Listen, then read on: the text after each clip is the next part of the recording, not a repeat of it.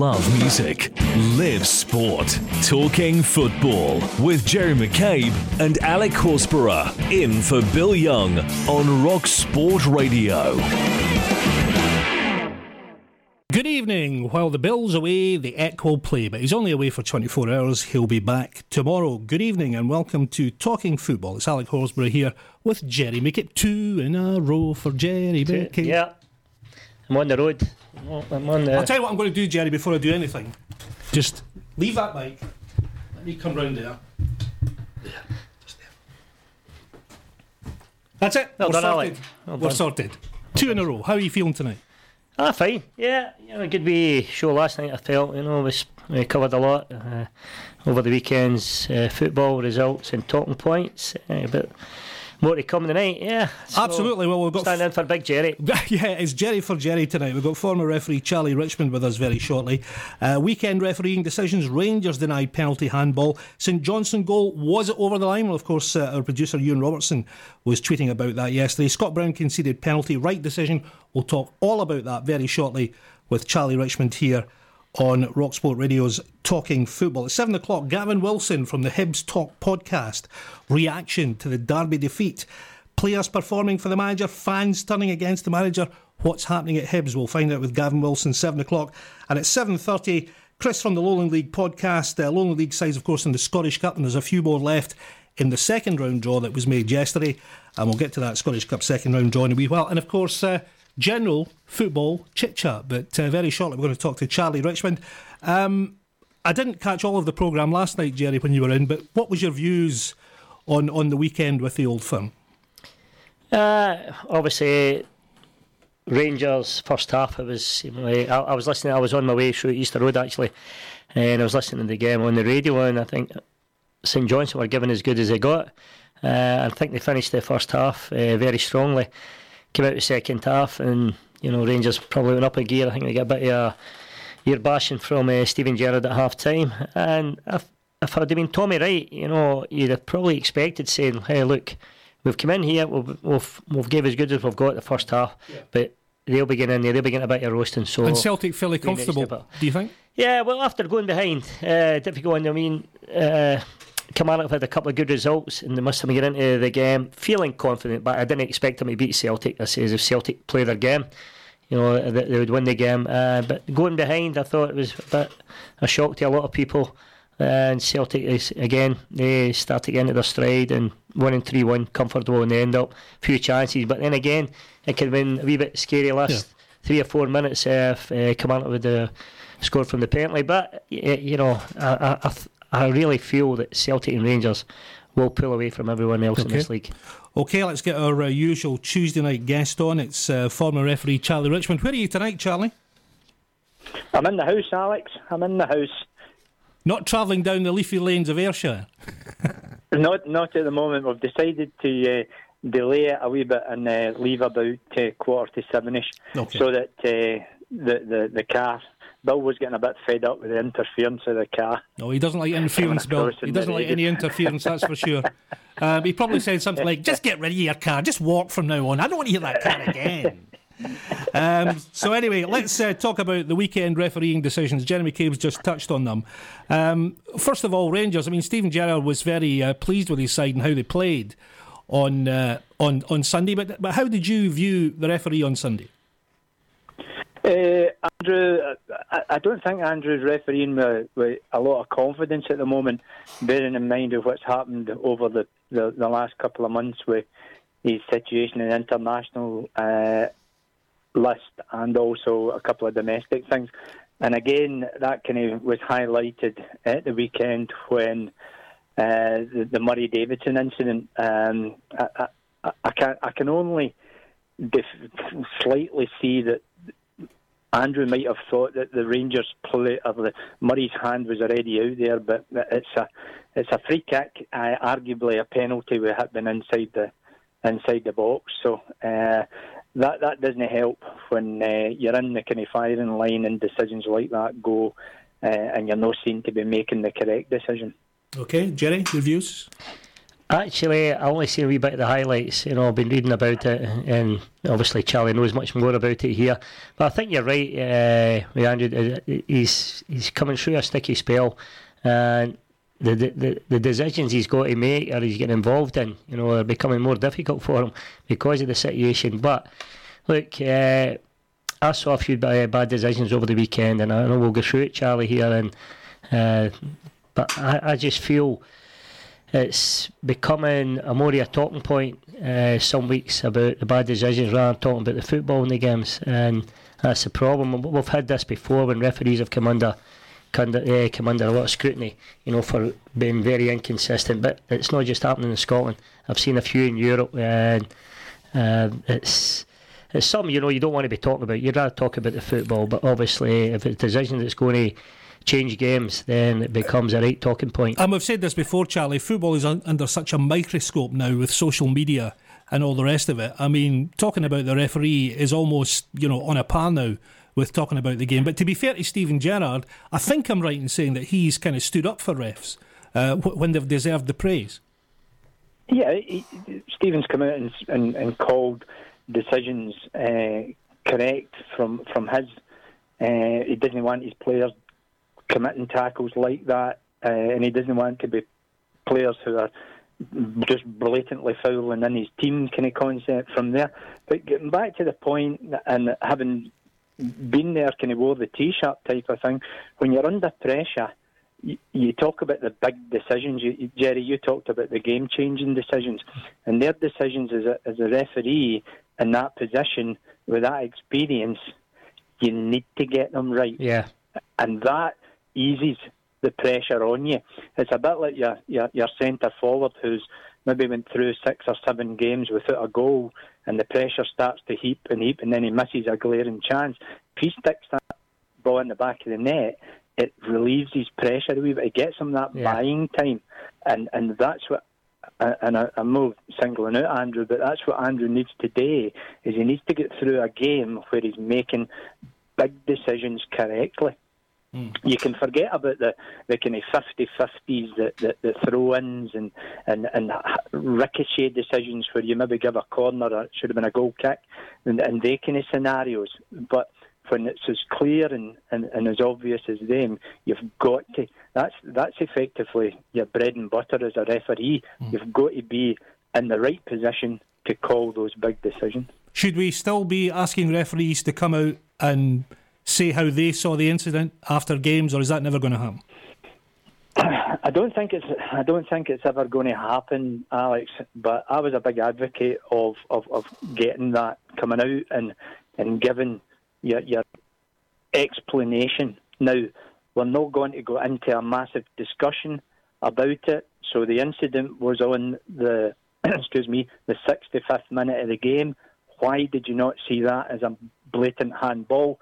You give I didn't see it as because of whatever he explains it as. We accept it. We might not agree with it, but we accept it and we move on. And sometimes that might help to ease or to get the public to understand a wee bit about the pressures and also about the viewing angles. Yeah. A lot of things relate to viewing angles. I was just going to say, Jerry, I think it would be a good idea if the referee was allowed to come out and speak after the game, but we'll say he gets maybe a 2-minute window to make a statement, and he's not allowed to take questions from the interviewer. He comes out, he makes the statement, and that's it. Statement made, and he walks away again. Yeah, look, referees are human. They're going to make mistakes. It'd be at a very unfair advantage, we know, Charlie, without the VAR. It takes a lot of pressure off the referees in England. We know that. But for some reason, if we don't start to introduce this, I wasn't a great lover of it when it first came in, but it's part of the game now. And if we don't get it, if we're not up to speed with this, and if we don't start to introduce this to our game, we're going to be left behind, and the referees are going to become under more pressure. I felt, it's all right saying the referee, it would be nice for a referee to have his say, because obviously if he's made a mistake and you come out after and say, well, look, that's the way I saw it, and then I think you would get more respect and less abuse thrown at him from pundits and not just pundits, from the media and the fans as well. But he's not in that position, and that's why I've got a lot of sympathy now for the referees, because as every decision is going to be scrutinised, whereas I feel the pressure's been taken away from the Premiership in England from the referees. Look, they're going to make errors. As I say, they're human. But as I said earlier, if it's a game-changing decision, then they're going to come in for more stick. Okay. But I don't know whether we're financially, as our top league, I think it should be introduced to the top league in Scotland. What do you think, Charlie? I mean, have we got the cash? I mean, I know you can't see the bank balance, but have we got the cash? Should we be seeking the cash to get VAR in? I think we've got to do something, Alex and Jerry. I think we've got to, and maybe something a low level budget to kick-start it, and obviously see where the benefits come in.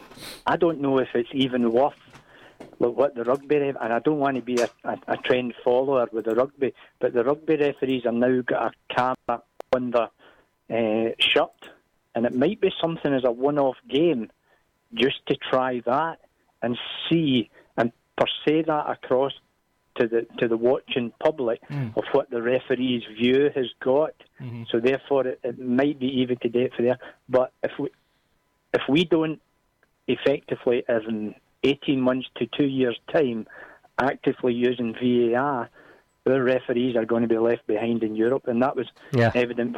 We mentioned last week that Bobby Madden was away to do a Champions League game, and his VAR officials were coming from Holland. Right. Okay. Let's move on to the Celtic game. Celtic 3, Kilmarnock 1. Celtic fairly comfortable in the end, and a good penalty save from Fraser Forster. That's what he's there for, of course. Scott Brown's conceded penalty, right decision, Jerry? Yes, I think so. When I watched it again, referees only get one opportunity to see that, and he's got to make that decision. I think he got it right. Okay. I think Scotty's went in, and it looked as if he's nicked the ball at the same time, but when you watch it again, and we've got the luxury of seeing it again, I think it was the right decision. It was a penalty kick he's actually called. Charlie?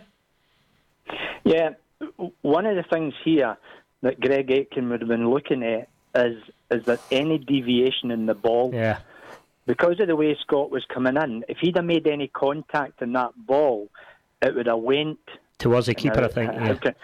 Yes, whereas it just ran straight on, kind of across the penalty spot and out for that side of things. So that would have a view or an influence in Greg Aitken's decision there at the time. But it's a penalty kick. It's one of the ones that sometimes the striker just gets his big toe and nicks the ball away, and as much as you're coming into the tackle thinking I'm going to get that, but then bang, you make contact and down he goes, and it's a penalty kick. Charlie, I mean, tackles now in the box, you've got to be 100% sure that you're going to get the ball. If you're not 100%, stay on your feet, don't dive in. But that's the way the game is now. I mean, you'd probably get away with that. A lot of decisions you get away with, a few years ago, but you're not going to get away with it now. And it's 100%, stay on your feet. If you feel you're going to get the ball, great, okay. But if you're not going to get the ball and you've got that bit of doubt and there's every chance you're going to give the penalty kick away, then, you don't dive in, especially in the box. Okay. Celtic at home and Rangers at home as well. I know this sounds like an obvious question, but referees under more pressure? Charlie? Referees are under pressure because of the dynamics of the game. When you referee the Old Firm at home, it's a and I know this might sound stupid, but it's a completely different game. The away team come in and they sit and frustrate, and the majority of activity in the game is in the third of Celtic attacking in the penalty box, and you're under constant to make decisions. Whereas the Old Firm away from home, the home team must come out and play, and therefore it can swing end to end to end. And again, if you go back, one of the things when I went in Europe, I always asked where the away supporters were, so that when you went towards that penalty area, if there was a massive away supporters, you knew you were going to get a big cheer. Now, you go to Celtic Park, if you're in the left-hand goals as you're coming out the tunnel, that's all home supporters. So any decision in that box is going to be met with a massive loud cheer. Whether it's correct or whether it's no, the supporters are just going to raise up. Whereas on the right-hand side, you're going to get some sort of away support, shouting and jeering in the right-hand side. And the same at Ibrox.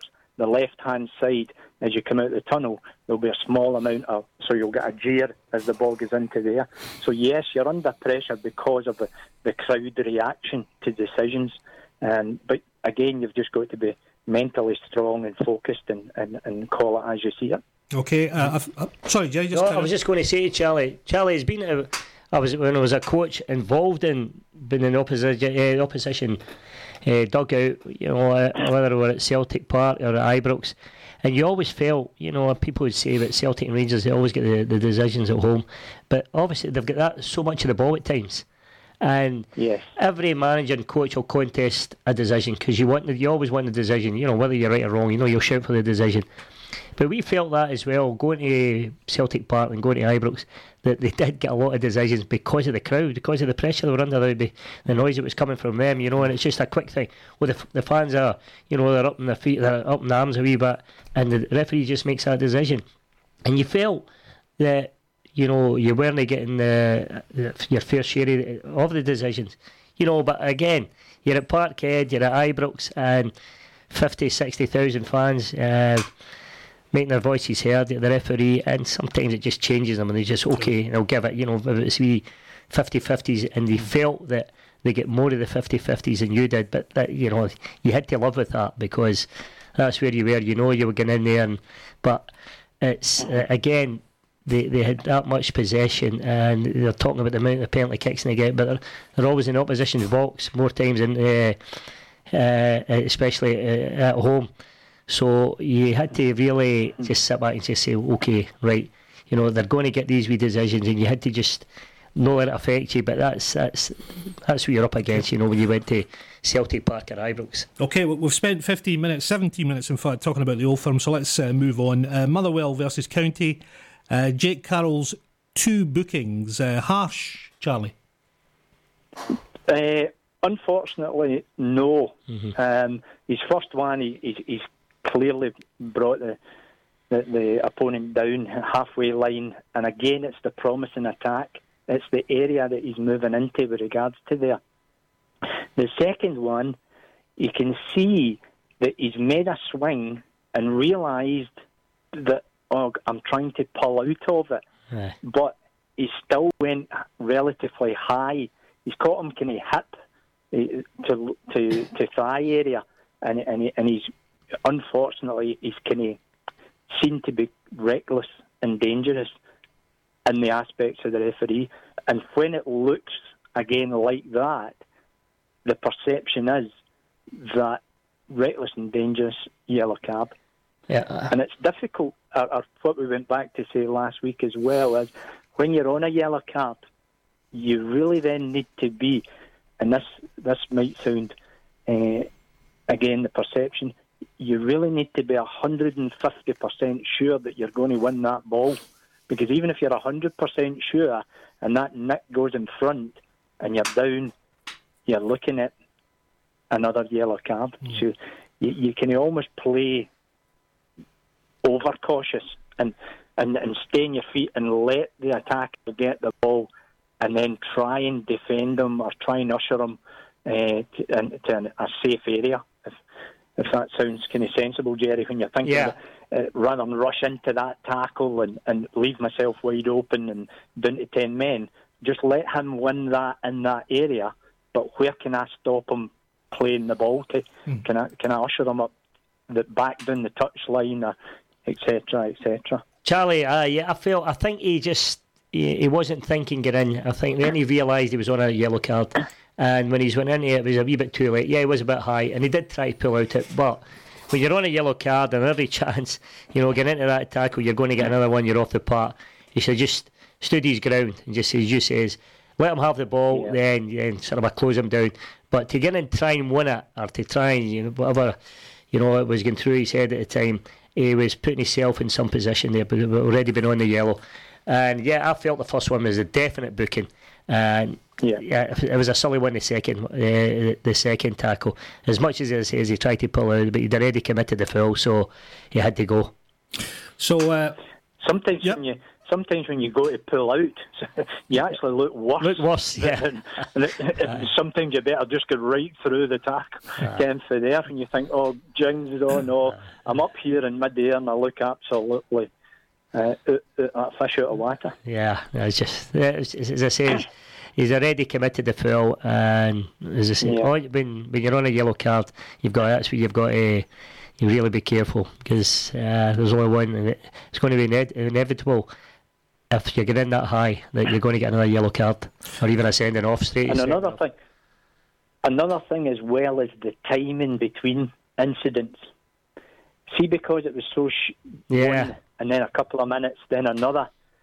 See, sometimes, and see if you commit a foul in the first 10, 15 minutes and you get a warning, then do nothing for the next 20 minutes so that you get out the mind of the referee, because the referee will be like, well, I've already spoke to him. Oh, no, there's another foul, right, I've got to caution you now, whereas if you get away out his road and forget about it, whereas if you've just been cautioned 2 or 3 minutes, try and stay out the road, try and keep out of things like that, and then if you have another tackle maybe 2 or 3 minutes before the end of the game, you might get away with a scenario because of the length of time between them, but because it was so quick hit, it's just fresh in his mind, and you're thinking, I've just already cautioned you. Can we move on to the Aberdeen game? 2-0 winners at Livingston. The Aberdeen pen foul on Cosgrove outside the box. A lot of people said. Charlie. Yeah, it looks that way. When you see it for the camera angle, having not been at the game and not witnessed it first time.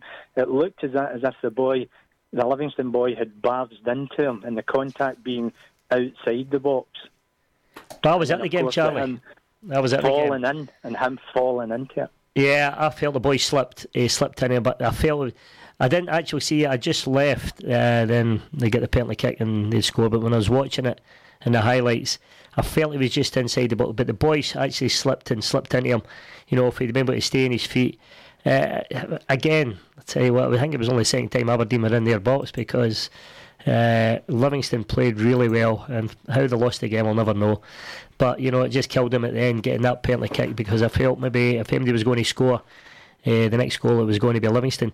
But then again, it was a close call, but when I looked at it again, I felt he was just inside the box. Just made the contact inside. Yeah, well, I think maybe he actually started slipping outside the box, and he just caught him inside the box, And it was but there were a few people who were struggling to keep their feet on Saturday, on the surface. There were a few of them slipping into things, and it's one of those ones. When you get into the AstroTurf again, if you don't get it right, then you're every chance you're going to commit the foul. I wonder, and Charlie. People will argue. People will argue the case that he just slipped and he can't really. But unfortunately, he slipped and he's interfered with. Whether it's an accident or not, if it's a free kick, it's a free kick. I just wonder if any referees predicted that AstroTurf might end up so difficult for them, Charlie. I mean, I'm sure when AstroTurf came in and when it was more and more phased into our football, a lot of people spoke about how it would affect the players, but nobody really spoke about how it might affect the referees.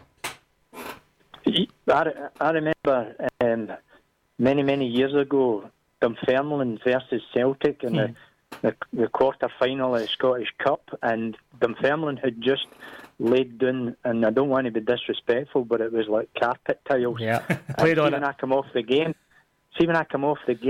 my knees and my hips were absolutely killing because of the constant pounding. Yes. And see that game was refereed for the waist up. Yes. Nobody was going to ground to tackle, sliding tackles. Every contact was a shot pull or a shoulder. And see, when you see in the AstroTurf, and even as much as it's getting better and better, some of the games are still refereed for the waist up. Yeah. Because when you're running, when a winger and a full-back are running down, they're holding on to each other, but they're not holding on to foul. They're holding on because their feet are falling. Keeping their balance. Yes, and it becomes really, really untidy. And if you look at games in AstroTurf, the ball is probably spent a bit more time in the air than in a normal grass. Yeah, it takes the realism out of the game for me. Charlie, getting back to the Dunfermline, I remember it because we were the first team to play on it. We were at Hibs at the time with Bobby Williamson and Jimmy Clark, and we went to go and train on it Thursday before we played them the Saturday. We were allowed that, and there was actually boards under it. It was all squares. It wasn't your AstroTurf that you see now. It was all in big squares. Yeah, that's what it was, and it was horrendous. And you can guess what the score was on the Saturday. Nothing. I don't think there was even a tackle in the game, and it was just horrendous. The boys could actually feel the boards underneath when they were running on it. It was just that was one of the worst ever. But I know they've improved now, but for me, they still shouldn't be in the game, but at a high level. And how do you feel, Charlie? It went on Sunday, Hibs versus Hearts. Did the referee have a good control of it? Because that was a vital game. That was it. There was the pressure on it from both managers' point of view. For there, both teams played open. There wasn't a lot of niggling the game aspect of it. It was, can I use the word? It was quite flat for an Edinburgh derby, and for there, so there was probably more pressure off the field of play with regards to the manager's aspect with the result on it. But again, a decent performance for referee, and that's what you want. That's what you want all the time. The game in, done with, and nobody talking about you, and nobody writing about you in the papers, and off you go to your next game. That was always my number one. Sometimes it didn't work out that way, the popular belief, but you're always was just in, job done, and away to your next game. Should that policeman have been booked for celebrating when he should have been neutral? It just shows you we all get caught up. We all get caught up in it, that's right. Charlie, I was actually at the game, and it was a team affair. The first half, especially. Yeah. But you're right. The focus was all on the managers, and I felt it needed a wonder goal or a bad mistake for the game to kickstart. And obviously, Steve Mallon got the goal. But yeah, for an Edinburgh derby, it wasn't the usual in about one. I think the two of them were. Well, it was so flat the policeman forgot where he was. They were wary of one another, very wary of one another on the park. A normal Edinburgh derby, that policeman would have been. He would have had his wits about him, but obviously it went so flat. He thought, "Oh, I'm just here as a spectator. Oh no, I'm a policeman. I shouldn't be doing that sort of thing." The funny thing about the game, actually, Jerry. Sorry, Bill. Sorry, Charlie. Would you say there? Do you think sometimes, Jerry? See, because the pressure was on the managers. As much as you as a manager are trying to deflect that away, do you think the players are subconsciously or consciously no want to lose that game because of the effect on the manager rather than going out and just going to try to play and win it? I think you're 100% right there. I felt, they knew whatever manager lost the game or whatever they would be, whatever team lost the game, their manager was under severe pressure. I mean, it looked at one point, when Hibs went in front, I felt they go for the next one, Hearts would never come back in. But I'm going to give Craig Levein credit. I've been quite critical of Craig Levein's team, Hearts, since last season, and he changed it, and the momentum switched. When I say the momentum switched, they started to get the upper hand a wee bit, and you felt just before that, when they were 1-0 down, the full stadium was actually singing "You're sacked" in the morning. And the Hibs fans started, and the Hearts fans actually joined in. Yeah, it was because. I'm not saying it's bought a bit of time, this result, Craig Levein, but he's not in the woods yet with them. But you're right, the players were just, I felt that it affected them as well. We can't lose it. We don't win it, we don't lose it, that's it. And I thought Hibs at 1-0 were the team. I said, if they get the second one, this team's gone, Hearts gone. But, credit to them, they came back in, it made a couple of changes, and it changed the momentum in his favour. And they got the result, but it's again, what doesn't matter, whatever manager was going to get it, if they didn't win the game. You were talking about, Charlie, the dynamics of refereeing the Old Firm at home. What are the dynamics of an Edinburgh derby at Tynecastle or Easter Road?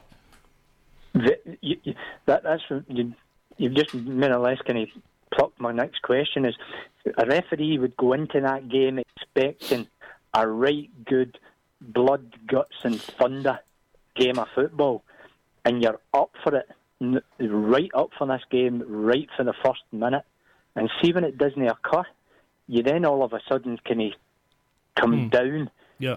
You relax a wee bit, but you've still got to keep the concentration high, because in these types of games you've got to expect the unexpected. If something happens, I remember doing a game at the Edinburgh Derby, and just before half time, the Hearts goalkeeper, what was his name, Balak or something, I put him off, and then within 2 minutes of restarting, I had to put Sol Bamba off at the other end, and just because obvious goal scoring opportunities in the game, there was nothing in the game up until that, and you've just got to keep your wits, and that's sometimes more difficult when it's a flat game. The crowd is silent and you're keeping your control. Whereas if it's gone end to end and there's fouls and you're getting the free kick and you're playing advantage, you're talking, you're communicating, it becomes passing, and the next thing you look at your watch and you think,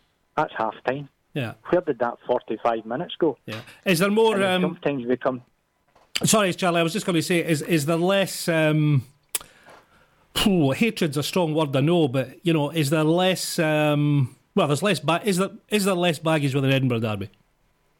I done 6, 7 in the bounds, and at that time, the influx of foreigners, Lithuanian players to Hearts, made them very difficult to manage, because when they were your pal, they could understand English and Scottish, but even they couldn't understand the language and trying to communicate. And that's why sometimes a referee, you always try and get a champion. Go to somebody in the team who's maybe the captain, who's maybe a level-headed guy, and you can say to him, and at that time was Stephen Presley, because I said to Stephen Presley, I said, Stephen, I can't talk to this Mikalunas. He's no one to engage in any conversation with me, and he's going out here and he's fouling. And eventually I had to put him off. And out the corner of my eye, Stephen Presley's running, and I'm thinking, he's coming towards me. He ran right by me, and he got Mikalunas, and he said, Charlie's tried to keep you in the park, and you've let us down. The game finished. I think Hearts at the time were up 2-1, and the game finished 2 each. And it just shows you sometimes that they can be just as volatile as an Old Firm derby. And I think, I remember the time you're talking about. I think it was 04, 05, 06, 07 when Vladimir Romanov was in charge. And Hearts, and with respect to Hearts fans, I'm not casting aspersions on the club, but Hearts were a bit of a mercenary bunch at that time. They were a bit of a circus. They were a bit of a kind of not so much the A team, not so much the A team, but the Z team. And I was at Dundee United that night when Graham Rix was sacked before the game or after the game or whenever it was, and it was just a circus. And for me, it was starting to get really ugly. It started off as a bit of a laugh and a bit of a kind of, this is interesting. This is a bit of a drama. But then for me, it started to get ugly, and I don't think it helped Hearts as a football club. But anyway, that was then, and this is now. And Craig Levein. I mean, Craig Levein. Charlie has... actually, somebody... I knew I had to mention something tonight, and it was this.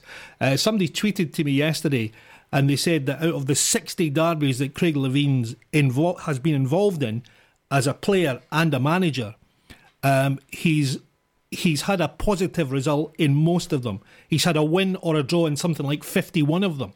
That's an amazing record. I was involved with Hibs at the time when Craig Levein there, and we taken a couple of doings off them, but we get one or two. I think we beat them once and drew with them once. But Charlie, get back to Sunday's game. As far as being an Edinburgh derby, it was a team affair. And maybe, I think it was John Beaton was the referee, sure it was John. Yeah. And I'm thinking he's looking and saying, well, this is good, I'm getting through this, nothing controversial. Yeah. And I think he would have been saying to himself, I hope I'm not making a controversial decision that leads to a goal that could, put the manager under more severe pressure. But so that never happened. But I don't think he had a lot to contend with. But as what you were saying earlier, I think the players were conscious of that. A wee bit frightened to make mistakes. Didn't want to be the one that cost their team. And that's the way the game went. Whereas I've seen derbies, been involved in Edinburgh derbies, where you're right, it's blood and thunder. They run about it right away. They want to get the upper hand. They want to get the fans on their side right away. But that was the best part on Saturday, because the two Hearts were very vocal. Whether they support Craig Levein or not, they were right behind their team from the kick off, and so were Hibs. And the fans were really good. They were giving it the usual, but I felt on the pitch they never lived up to the way the game was going off the park. With the fans, it was more exciting off the park than it was on the park. Yeah.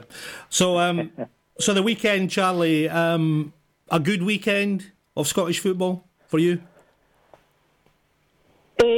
Across the board, yes, there was more positives. When I go back, you look at the Rangers. There was an incident on the edge of the box when I think it was the first goal. Rangers' first goal. Andrew Dallas plays a great advantage for there. So and Rangers going and score a goal. So over the piece, yes. If you look at it collectively over the last 2 or 3 weekends, don't get me wrong. One swallow doesn't make a summer, but we're starting to settle down now, and we're getting the consistency that probably the general public are looking for. To get that 100% consistency, I don't think will ever be there. Even with the introduction of VAR, that there will be still decisions in the middle of the park. VAR will know how that we'll look at it for there, but we're going in the right direction, and that's what the guys at the moment will be wanting to do, just to go down there, do the games, no hassle, no bother, and move on to your next game. Charlie, I'm going to ask you one question. A game I watched the highlights over the weekend. The boy George Oakley's second yellow card, I think it was one of the worst decisions I've seen for a long time. Hamilton Accies against St Mirren against Hamilton Accies. I don't know if you've seen it. He got booked for his first one. He could have maybe have been red carded maybe for the first one away, went in, but he didn't. First one, yeah. But the second one, he's went up and it's shoulder to shoulder, and I was listening to Brian Rice after the game, and he was baffled. He says, maybe I don't know the rules, maybe it's my fault, and but that's his Chipper's quite honest in these sort of when he's doing his interviews after the game, and he's analysing his game, analysing his team, and he'll say it the way it is. But I felt it was a ridiculous decision, and it could have cost Hamilton Accies the game. I know they get a point out of it. They could have got 3 out of it, they could have lost the game. I've got a lot of respect for Brian. Brian and John Hughes were a great team together. Again, you had John, who just called a spade, and you had Brian, who was very diplomatic and stuff like that.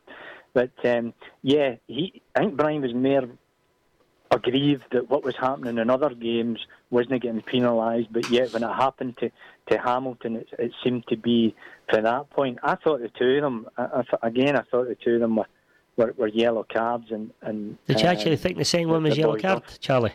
I'm afraid so. Yeah. When you see it again, it's reckless. That's the concept of it. I know you think you're going shoulder to shoulder, but how do I jump into you? I know, and that's maybe the perception there. But what I will say is that was a big game for Davy Monroe, a young, inexperienced, probably a handful of games in the Premier League, and to throw him into that game, as much as it's still early in the season, it was a big game for St Mirren. I think it was a 6-pointer, one of those ones. And looked at it for there, and that also takes us on to the situation with the McAllister when he got cautioned, and then they're looking at the incident again.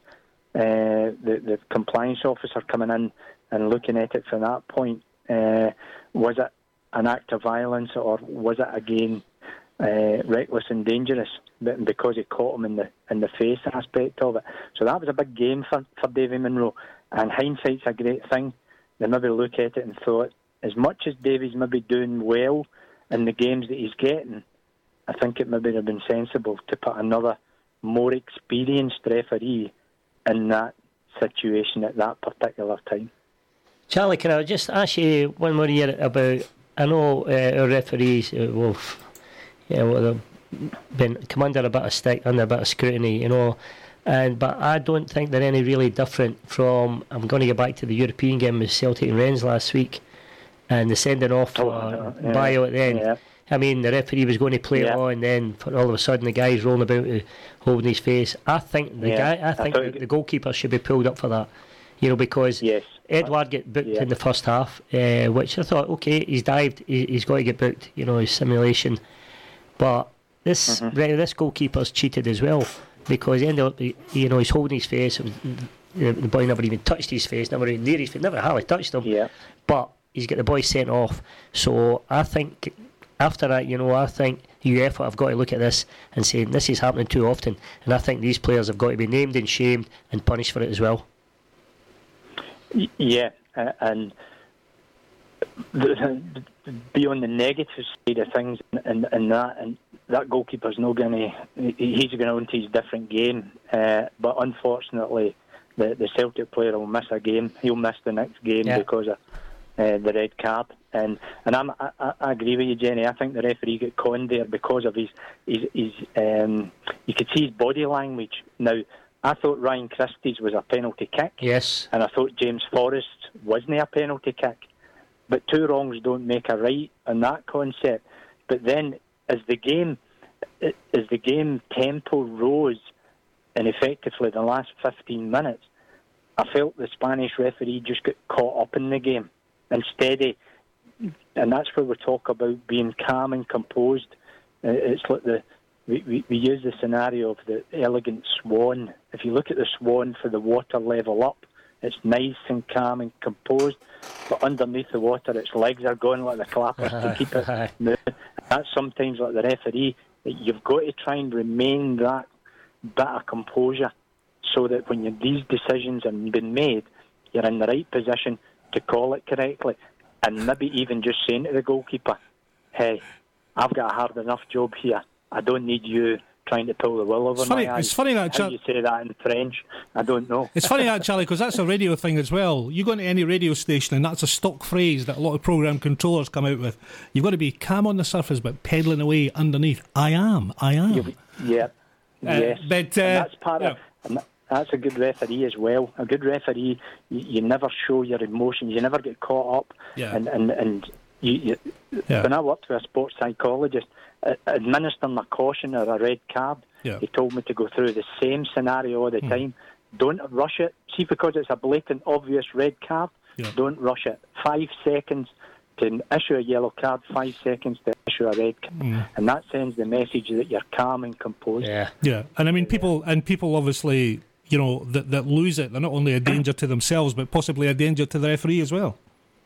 Yeah, that's right as well. And you think and you say to yourself, now, if that had happened earlier in the game, and Jerry, you might back me up with this, if that had happened earlier in the game, then that goalkeeper might have caused for concern with the grievance of the Celtics players. And then when a corner ball comes in, etc., there's other antics that might cause you more of a problem. Retribution there, That's right. Right, so you're right. So Charlie, we've got Betfred Cup ties coming up tomorrow. Again, more pressure games. Are you aware of the refs that are taking charge of those? Yeah. Willie Collins out. Kevin Clancy's out. And sorry, mate, I put you on the spot a bit there. Let me tell you the games, actually. Let me tell you the games, because it's League Cup ties. Although these days you don't go L for league, you go B for Betfred Cup. Just give me a second. Betfred Cup, that's I've got them here. You want me? You got them here? Okay. Celtic Willie Partick Collins Thistle. doing the Kilmarnock Hibs. Celtic Partick Thistle is refereed by John Beaton. Right. Heart of Midlothian versus I think- Aberdeen. Heart of Midlothian Aberdeen, is that Kevin Clancy? You've already told us Kilmarnock Hibs. Who did you say there again, Charlie? Willie Collins. Well, they call me. You've got Livingston and Rangers. Livingston and Rangers is Stephen McLean. All right. Yeah. Well remembered. Well So remembered. they're four experienced guys, and what you'll find is the final will come from one of their four. Right. All right. Nine times out of 10, the final usually comes from the quarter-final referees. The semi-finals will be two different referees who are not involved, and the final will probably come from. So, if Kevin Clancy refereed the League Cup final, you might find that he'll be in with a shout for it. I think John Beaton's maybe refereed it, so that might be the concept there. So again, experienced referees to take care of big games, yeah. because if you think about it, Partick Thistle, Celtic, massive game for Partick Thistle in the light of what's happened in the last couple of days. And again, Celtic will be wanting to keep the pressure on with regards to their Livingston Rangers, difficult place to go on the AstroTurf, as we've been talking about. But again, a difficult game to referee, so Sure. an experienced guy to enter it. And what's next for you, Charlie? What's coming up this week for you that you can tell us about? This week, for me, unfortunately, nothing much.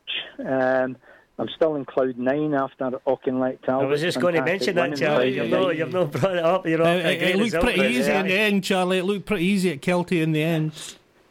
That's one thing about Tucker. The players know exactly what they're doing, and it's a well-disciplined, and we've got the ability to attack quickly and score some goals. Yes, on paper, we thought it was going to be a difficult tie, but sometimes the players just don't turn up, Jerry, as you'll know. Yeah, that was a problem for Barry, you know. But looking like they're a great support through as well. Brilliant. Brilliant support and it must have through, been. and Sorry, Charlie, I was just going to say, and the Broughton Biscuit Company must have been tempted to put them on the telly again because they're at home to Cove Rangers now in the second round, but they've gone for Bonnyrigg Rose Athletic versus Bucky. Well, the Friday night slot is the television slot, and unfortunately, Auchinleck we're in the process of getting floodlights, so we haven't got floodlights at the moment. Oh, all right, okay. So we wouldn't have been allowed to they wouldn't have been allowed to get that. Yeah. But I'll tell you a wee true story. here. I refereed in Embra Derby, funnily enough, we're talking, and Paul Hartley was with Hearts, and Scott Brown was with Hibs, and they had clashed and they got up, and I was wanting to have a conversation with the two of them. And Hartley, and he turned round and he said to me, and he says, "Aye, and what team do you support, big man?" And I says, "Auchinleck Talbot, Paul, do you know them?" And lo and behold, Auchinleck have drawn Cove Rangers, and Paul's the manager. So you'll get to see what Auchinleck are like first hand in the 19th of October. Well, I was brought up about 2 miles from Kelty, so I should have been supporting Kelty on Friday. But but the reason I want to see Auchinleck Talbot continue is because last season we had a great laugh here with all the London-based supporters trying to say, London-based reporters rather, not London-based supporters, London-based reporters trying to say Auchinleck Talbot. I think the best one was I think it's Claire Tomlinson on Sky Sports News that managed to say Auchinleck Talbot. Auchinleck Talbot, and there was all sorts of weird and wonderful pronunciations. I was having a great laugh here. There was at least 4 or 5 occasions that they went for it. The London-based newsreaders, and they were just not even anywhere near it. I see they do a lot of research into your football, eh? Well, yeah, I mean, but it's just I can understand, for non-Scottish eyes, it must. Whoa, what's that? Now there's a CH there. A lot of people don't know that the CH is the the och in Leck sound. Auchinleck was a but the Auchinleck Talbot was, and Talbot was for some reason this London-based sports reporter, Talbot was 2 words. But anyway, listen, I know it's a difficult one for non-Scots, but I want to see them go all the way, because that'll really get Sky Sports worried. Oh no, they've gone through another round. We're going to have to say it again. Well, the first time they played Hearts back in 2010, and that we were for 8 minutes away for a replay, and that was going to be live in Sky Sports. Yeah, that's right. At Rugby Park. Yeah. If it had been the replay at that time, so it would have been interesting to hear the I think to be fair to Ian Crocker, who sometimes pops up on Rock Sport Radio, Ian Crocker's been doing Scottish football for so many years now that he would nail it. He would definitely not get it wrong, and I can say that for a fact. But it was just the reporters, it was just the guys and the girls at the desk who were just kind of seeing it for the first time, and it was like, ooh, it's like, ooh. And I'm sure when the Scottish Cup first and second round come up, there's a lot of London-based reporters are going, whoa, I think I'd rather have the Europa League than this, But anyway, so you'll be pinning your colours to the mast for Auchinleck. I'm afraid so, yes. Right. All the years that I think that's sometimes why UEFA used to send me to wonderful places, and I could be able to communicate with the locals because of the language. Well, especially in places like Germany, Austria, Russia. I mean, they're the way they say things is not that different from the way we say things. That's it. Sometimes those guttural Scottish sounds come in handy. But anyway, stuff. Great stuff, Jerry. Charlie, we thank you again for joining us tonight on Talking Football. Bill will return tomorrow.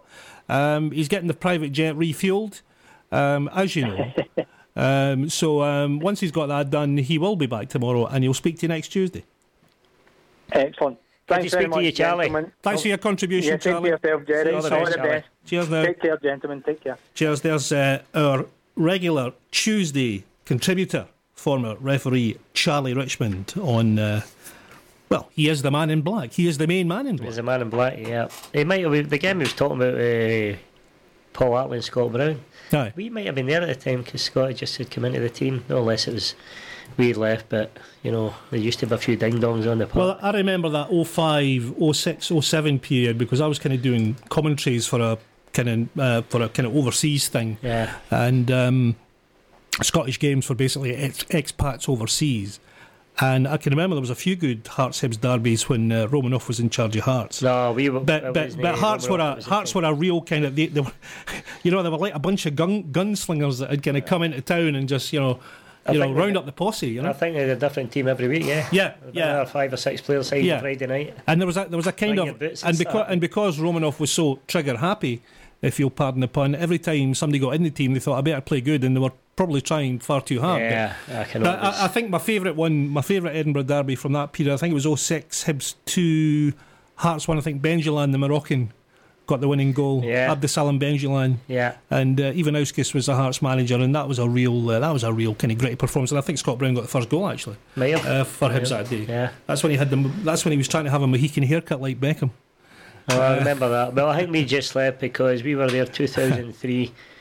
Scotty just had come into the team with Kevin Thompson and Whittaker and guys like that. Yeah. And I remember we went to Tynecastle and we're 4-2 up. Yeah. And they brought the wee boy Colin Weir on. That's right. In injury time and he scored 2. Wow. Deflated the life out of us because we'd had to put us in third, get the monkey off our back, so to speak. Had beaten Hearts for the first time.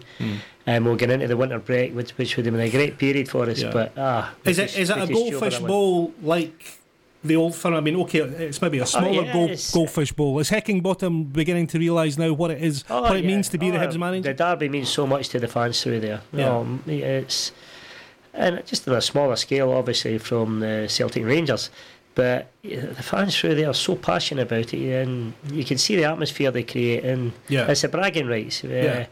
I've sat amongst the both fans and obviously been involved with Hibs, but it meant I think we get beat our first derby 5-1, and the fans were actually waiting us outside Easter Road when we come back from Tynecastle. Right. And everybody was getting it, but it means so much. But when you win it, it's great. If you don't win it, then it's under the bed with the Cadbury's cookies. My late father became a kind of Hibs fan in the end because he used to go to all sorts of football matches. I mean, he wasn't really a football fan, and then I kind of got him into it when I was a kid, and then he ended up being a bigger football fan than me. He was travelling up and down the country, and he always used to like to go to Easter Road because he liked the atmosphere. He actually liked the vibe of Easter Road. He used to say there's something about it. There's just something about the Hibs, you know. On Saturday, I met a few old players when I was there. I was 18 when I signed there, and you've John Blackley's there, you've John Brownlees who I met. Yeah, Sunday, great guy, John Blackley. Used to Tony Higgins, Ali McLeod, who was a marvellous player, great player, Ali.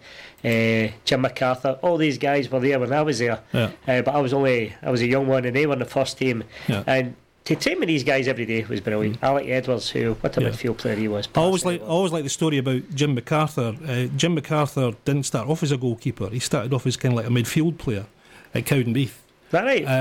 And they stuck him in goals, and they needed a goalkeeper, so they stuck him in goals. And one of the first nights he was training as a goalkeeper, somebody hit a shot so hard he broke his hand.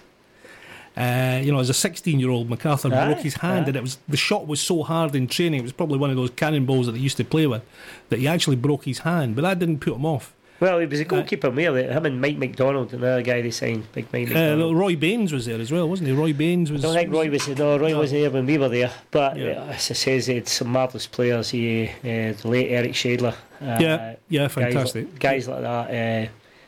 And of course, Bobby Smith and I went. Pat was there, and I used to try and run up the front when we were doing the warm-up to keep up with Pat. Just watch him training. What a professional! Well, he's just had his 75th birthday, and I believe he's going to be the guest of honour at the next Celtic Hibs game because he played for both. He actually left my time there. He left. We were playing Hearts at Tynecastle in the reserves. He was just coming back from injury. Sure. And I think it was Jim MacArthur says, "Where's Pat tonight?" He goes, "He's away through to Parkhead," and I'm saying, "Okay, again tonight, is he away through to watch Celtic?" And he goes, "No, he's just signed with Celtic, But what a signing he was for Celtic as well. Yeah, I mean, and late in his career as well. I mean, it was always a surprise, I think, when Pat Stanton actually finished his career, with all respect to Hibs, at a bigger team. Yeah. He's 75 now, and they're really celebrating Pat Stanton's 75th year this year, and he's going to be the guest of honour. He had a big night the other night for his 75th birthday, and guys like Fish from Marillion, who's a massive Highbees fan, was there, and that's right, yeah. Gordon Strachan was there, of course, because he was at Hibs for a wee while. Yeah. Well, if you're saying Pat 75, so he must have been 30 when he went to Celtic. 30-year-old. Yeah, that's right. Mid 70s. Yeah.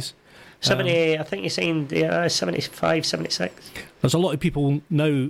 Well, maybe 77. There is a couple of generations now that won't know what a right half is. Yeah, but Pat was a great sweeper. I feel he was the making of big Roddy McDonald. Roddy McDonald was a big raw centre half. Yeah, and he was brought in to kind of steady him. When Paddy played behind him, it was just saying, "Go and you win the ball, and over the top I'll get it." And what an influence he was in big Roddy, because Roddy went on to have a great career at Celtic. Silky player. Yeah, great player. A couple of minutes from 7 o'clock, we're going to take a break very shortly, then we'll come back with the final hour of Talking Football. It's Alec in for Bill tonight. Jerry McCabe in for Jerry Collins. We're both off the bench tonight. Bill will be back tomorrow with Ali Graham, the former Wraith Rovers and Ayr United player, and obviously Talking Football continues right through until Friday here on Rock Sport Radio. Remember, if you want to get involved, we do put out a number if people want to call in. It's 0333 9000 442 or 0333 9000 442. Most of the stuff these days though comes in on Twitter. And I know there's a few people looking forward to hearing from Chris Pow, who's our Lowland League guest at 7:30. Lowland League podcast, that's what Chris Pow's involved in. The Lowland League, it's really starting to become the unofficial 5th division of Scottish football, Jerry. It really has grown in stature, and it's so well respected now. Well, when you look at it, it's a pathway into the SPFL. And great, and a lot of money's getting into these clubs as well. My friends are involved at East Kilbride, and I know they've financially backed them, and that's their ambitions to get into the SPFL. Okay, right. Next, we're going to talk Hibs again because we've got Gavin Wilson on from the Hibs Talk podcast. That's coming next. Stay tuned. Imagine raw power, supreme skill, hand-to-hand combat, and national pride. Imagine putting your body on the line for the greatest prize in world rugby, the Rugby World Cup 2019. Rock Sport Radio will bring you comprehensive coverage of this titanic battle between the world's top teams. Who will reign supreme? Will it be Northern or Southern Hemisphere? Rock Sport Radio's Lewis Stewart will be in Japan to give you the latest team news and reports from all of Scotland's games. The Rugby World Cup on Rock Sport Radio, brought to you by Motorpoint Glasgow. Convert your rugby skills into 2 free tickets to the Six Nations in Rome. Visit Motorpoint Glasgow today and take part in their conversion challenge. Just 2 minutes from Junction 3 of the M74. Do you hear that? That's your family coming round to your new house for Sunday lunch. Your son opening the door of his first home. Visitors arriving at your guest house. Friends coming over to watch the football. Scottish Building Society offer a range of mortgages, so we can turn this into this. Hello! Scottish Building Society. We've been helping people open doors since 1848. Call us today on 0345 600 4085. Scottish Building Society is authorised by the Prudential Regulation Authority and regulated by the Financial Conduct Authority and the Prudential Regulation Authority. They've had your money long enough. Now's the time to act. If a bank like Lloyds or the Halifax persuaded you to your savings and you lost out, don't miss this opportunity to get your money back. Text GOOD to 66777 and Goodwin Barrett could help you recover monies you thought had gone for good. Don't miss out. Text GOOD to 66777 now. Goodwin Barrett. You don't need a claims management company to make a complaint, and if unsuccessful, you can refer it free to the Financial Ombudsman. It's easy to put things off. I'll sort it tomorrow. It'll wait. Well, turns out if you're a man with prostate disease, the sooner you spot it, the better it can often be treated. So if your dad or brother have had prostate cancer, or you're having trouble with your waterworks, do something about it. See your GP or visit prostatescotland.org.uk for more information. Prostate Scotland. Pull your finger out. Love music. Live sport. Talking football with Jerry McCabe and Alec Horsburgh. In for Bill Young on Rock Sport Radio. HIBERNIAN, Hibernian. Let's say hello to Gavin Wilson from the Hibs Talk podcast. We're going to speak to Gavin very shortly and get his views on the Derby defeat. And, are the fans turning against the manager? We'll speak to Gavin Wilson from the Hibs Talk podcast very shortly. We're just getting him on right now here on Rock Sport Radio. We've already kind of discussed it, Jerry, but, the Highbees, Heckingbottom, really starting to realise what Hibs are all about now. Yep. Yeah, and I was at the last few games. I was up in Kilmarnock, and the fans were sort of a very boisterous. Yeah. I was at Motherwell, and they were more dismayed at what's happening for their team. I actually tipped Hibs to finish in the top 3 this season. I felt, the players. They had the players. They had a squad of players. He was bringing a few players in. I think they missed the boy Boyle. I think Martin Boyle has been a big player for him. I know he's brought in the boy Middleton, but right now, looking at Hibs, they're very in the middle of the park. They've got Marlon, a couple of decent players there, but they just don't seem to be making a big impact in the games. Okay. And especially when they go behind, you can see they're very fragile now. Let's get Gavin Wilson on from the Hibs Talk podcast. Thanks for joining us, Gavin. First of all, your reaction to the Derby defeat? Well, no, the best. But if I'm honest, I kind of expected it. Even if I was a bit worried that we were taping over the cracks and stuff. But it didn't make it any less painful when the Hickeys goal went in. And Heckingbottom, you were at his presser today. What was that like? Yeah. I've been going to this competition for about 6-7 months now, and it was a strange one. I mean, I remember we played Kilmarnock on a Wednesday night towards the end of last season, and there was about 3 folk for the press and 3 folk for the broadcast, and then you go on today and there was about 15, 16 people there. It was a lot busier. I think I don't know whether that's people smelling blood or what, but it was definitely a busy day. Just before we bring Jerry in, Heckingbottom's an interesting character for me because he's he's a proud Yorkshireman and he's got that kind of very kind of bluff way of speaking, and he I think he knows now what the Highbees are all about. But I think he was quite hurt on Sunday. I think felt he was really let down by the players. Aye, there's been a bit of talk about that. I think Malin came out after the game and said kind of that they're letting the manager down, and but it just seems to be a recurring thing. There's been, said after the Rangers game, individual errors, and then after the Motherwell game and the Kilmarnock game, and then after the last game, and it just seems to be a recurring thing. And it's sort of like, well, surely eventually that's going to be asked of what's the manager doing if they're constantly making individual errors. Is he picking the right players, or is he giving the wrong instructions, or asking them to do things they're not capable of doing? I don't know. Jerry? Gavin, how you doing? It's Jeremy Cape here. Hi Jerry, how you doing? How you doing, Gavin? I've saw Hibs about 3 times out of the last 5 or 6 games. I was at Motherwell, I was up at Kilmarnock, and obviously I was here on Sunday. And I felt, they start the games okay. I thought they started the game against Kilmarnock well. Not a lot happening in the game, but they were giving as good as they got. And I don't think. I think the problem they've got is when they do go behind, the same at the Motherwell game, then they've got a bit of a problem there. And that's how I felt on Sunday when they took the lead. I said it was either going to take a wonder goal or a bad mistake for this game to kickstart, and Stevie Malins, what a strike. And I felt the Hibs were going to go on from there, because, and obviously the first goal, it was going to be vital, because the two teams have been quite fragile and the confidence is low, and it was all about the managers on Sunday, unfortunately, rather than the players. And I felt the players were a wee bit, it wasn't the usual derby game between Hibs and Hearts. I've been involved in them, as probably when I was there with Bobby Williamson, and I've saw a lot of the derby games, and it's usually in each other's faces and in about it, but I didn't see that on Sunday. I felt it was the game is waiting for somebody to do something to happen, rather than going and making something happen. And obviously it was just a very disappointing end result for Hibs. Yeah, and I mean, you mentioned about going behind it, but it seems to be taking the lead as well. Then the St Martin game, we didn't look very confident. The St Johnstone game, a goal up, and then we kind of tried to sit on it at home and ended up conceding in the last minute. Well.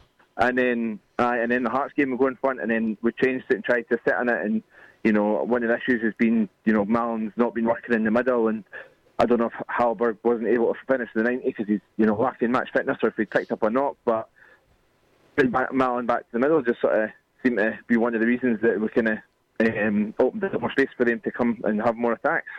Yeah, because I thought Malin, he's been playing on the right hand side, and the boys at Hallberg.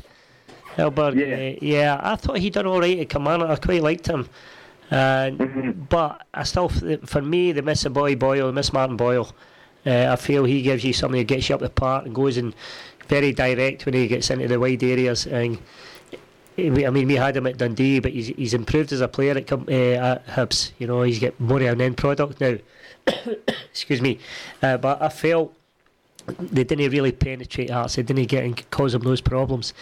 And that's how I think they're very low in confidence right now. And obviously, like you say about missing Boyle, before I came on, I had you talking. You were saying about the brought in Middleton as a replacement, and Middleton, I think I was looking at some of the stats and stuff. I think he had 6 dribbles and all 6 were successful, but then he only had like 1 successful cross. Like that, he doesn't have that end product that Boyle's developed.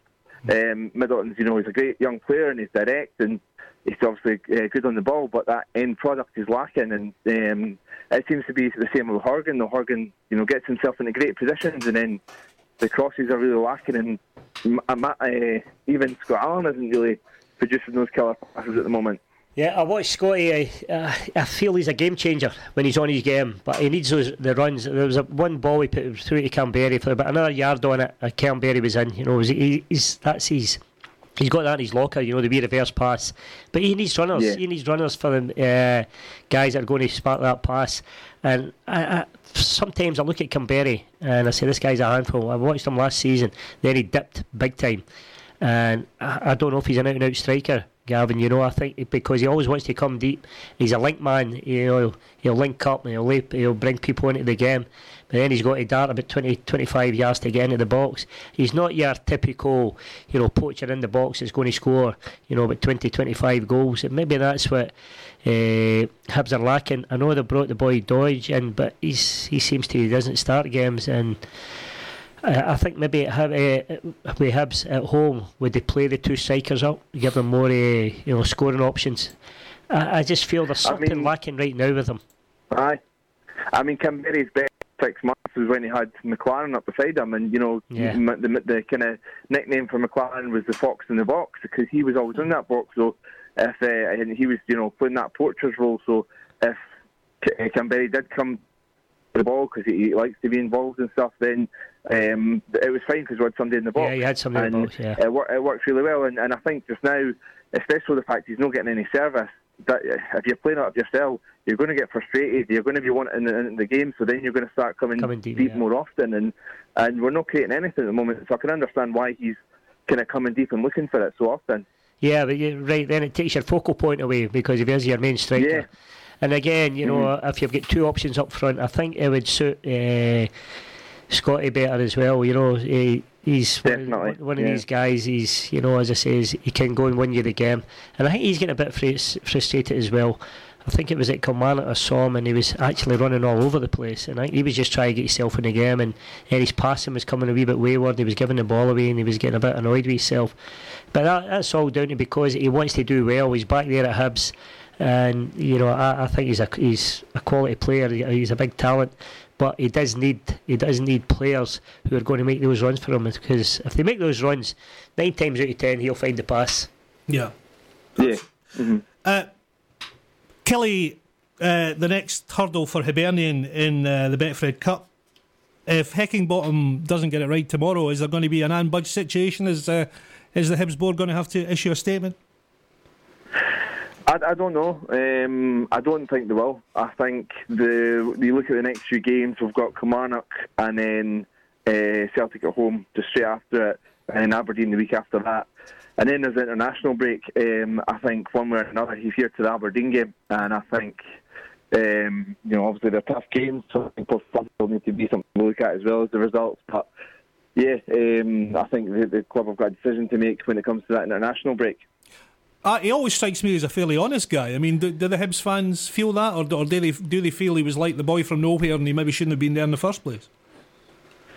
I think he's too honest, and that's his downfall at times. Because I think if you said, a draw against St Johnstone in the grand scheme of things over the season isn't going to be a bad result, but when it's just happened and he's already got fans annoyed at him for taking off Scott Allan, which again, Scott Allan's not always going to play 90 minutes.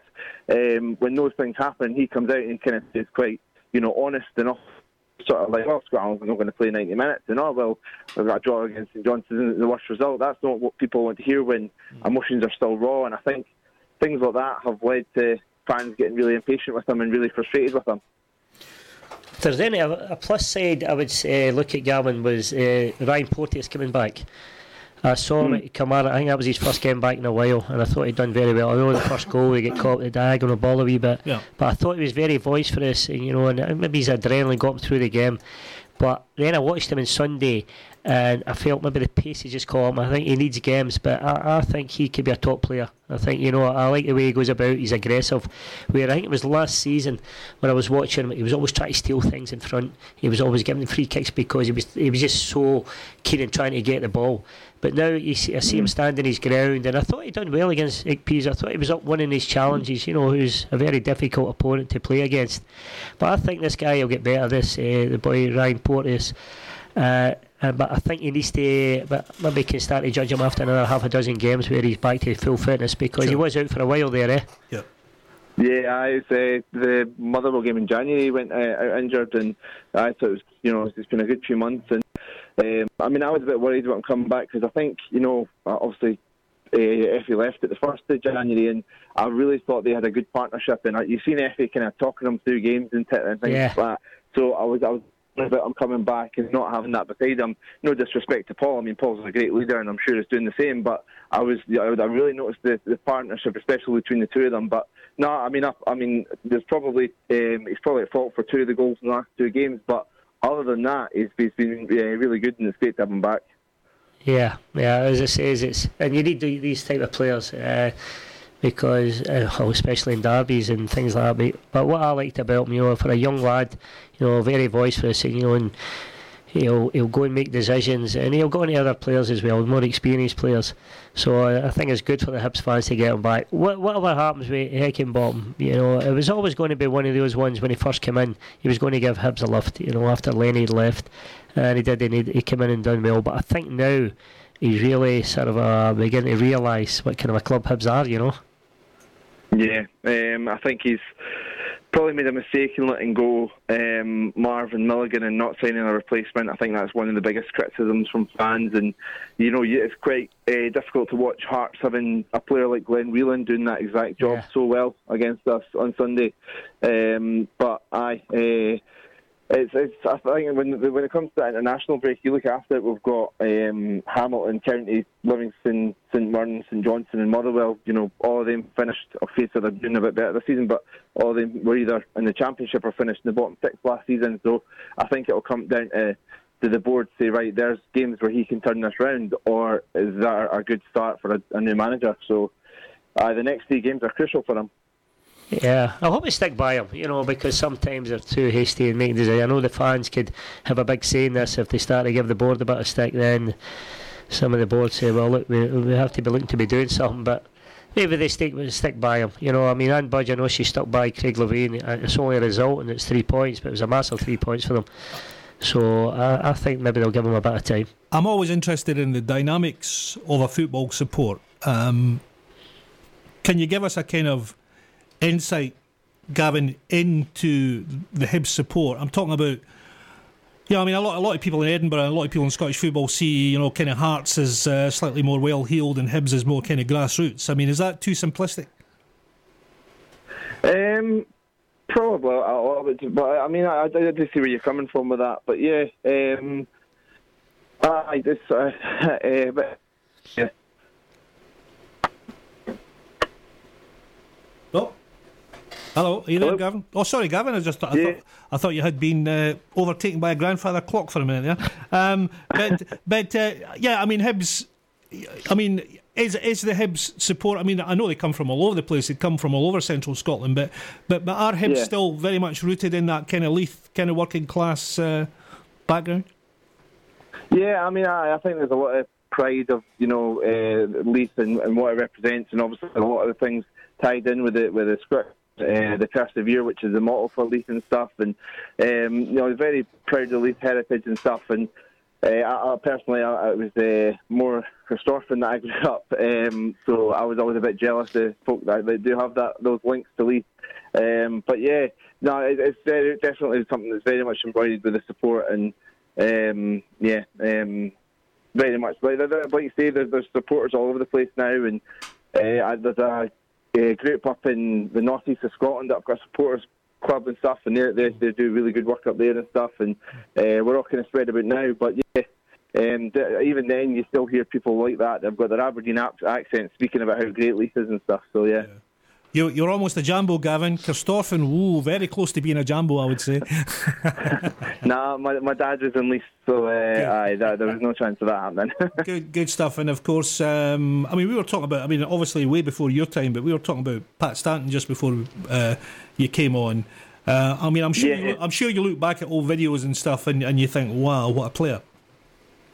Yeah, I heard you talking about the event, the evening with Pat Stanton. I was at that. I was lucky enough to be at that a few weeks ago, and it was a brilliant night.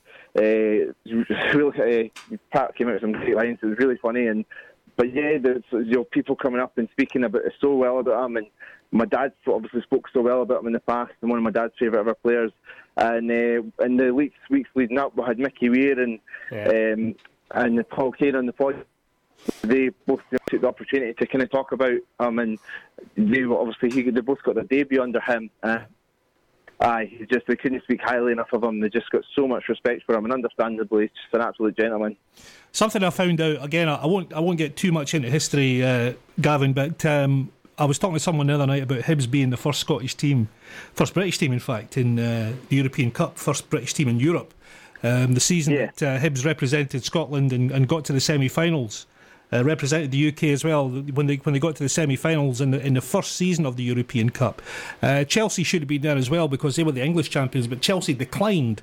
They thought this new European football lark would never catch on.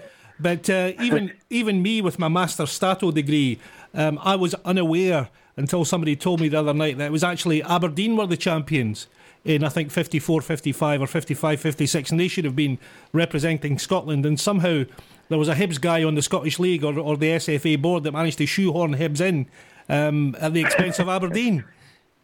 There you go, I did not know that. There you go. I didn't know that either until the other night. Aberdeen should have been representing Scotland because they were the Scottish champions. Yeah. But for some reason, there was a Hibs influence. They missed their opportunity, and we're definitely going to hold on to that title, but it's one we're quite proud of, the first British team in Europe, and we're not letting go. Yeah, absolutely. I mean, European football, can it ever come back to Hibs? Oh, yeah, definitely. I mean, I think this is a blip at the moment, and whether, Heckingbottom turns it round or whether somebody else comes in, I mean, I'm not worried about Hibs this season. I think I heard Irvin Welsh talking about like relegation favourites. I wouldn't go anywhere near that, but sure. It might not be. I mean, this is something a lot of Hibs fans won't want to hear, that it might end up being another transition season and stuff. But I'm very optimistic for the future. We've got a lot of good young laddies coming through. We've got good foundations getting them put in place with the new owner and stuff. And I'm very confident that in the next few years we'll see ourselves back in Europe. Well, Arsene Wenger, Jose Mourinho, Gennaro Gattuso, they're just three managers that are looking for a job just now. But I guess Hibs, I mean, I don't want to put Heckingbottom on his way, but I think it would be a more grassroots, maybe not Yogi again, but somebody like that.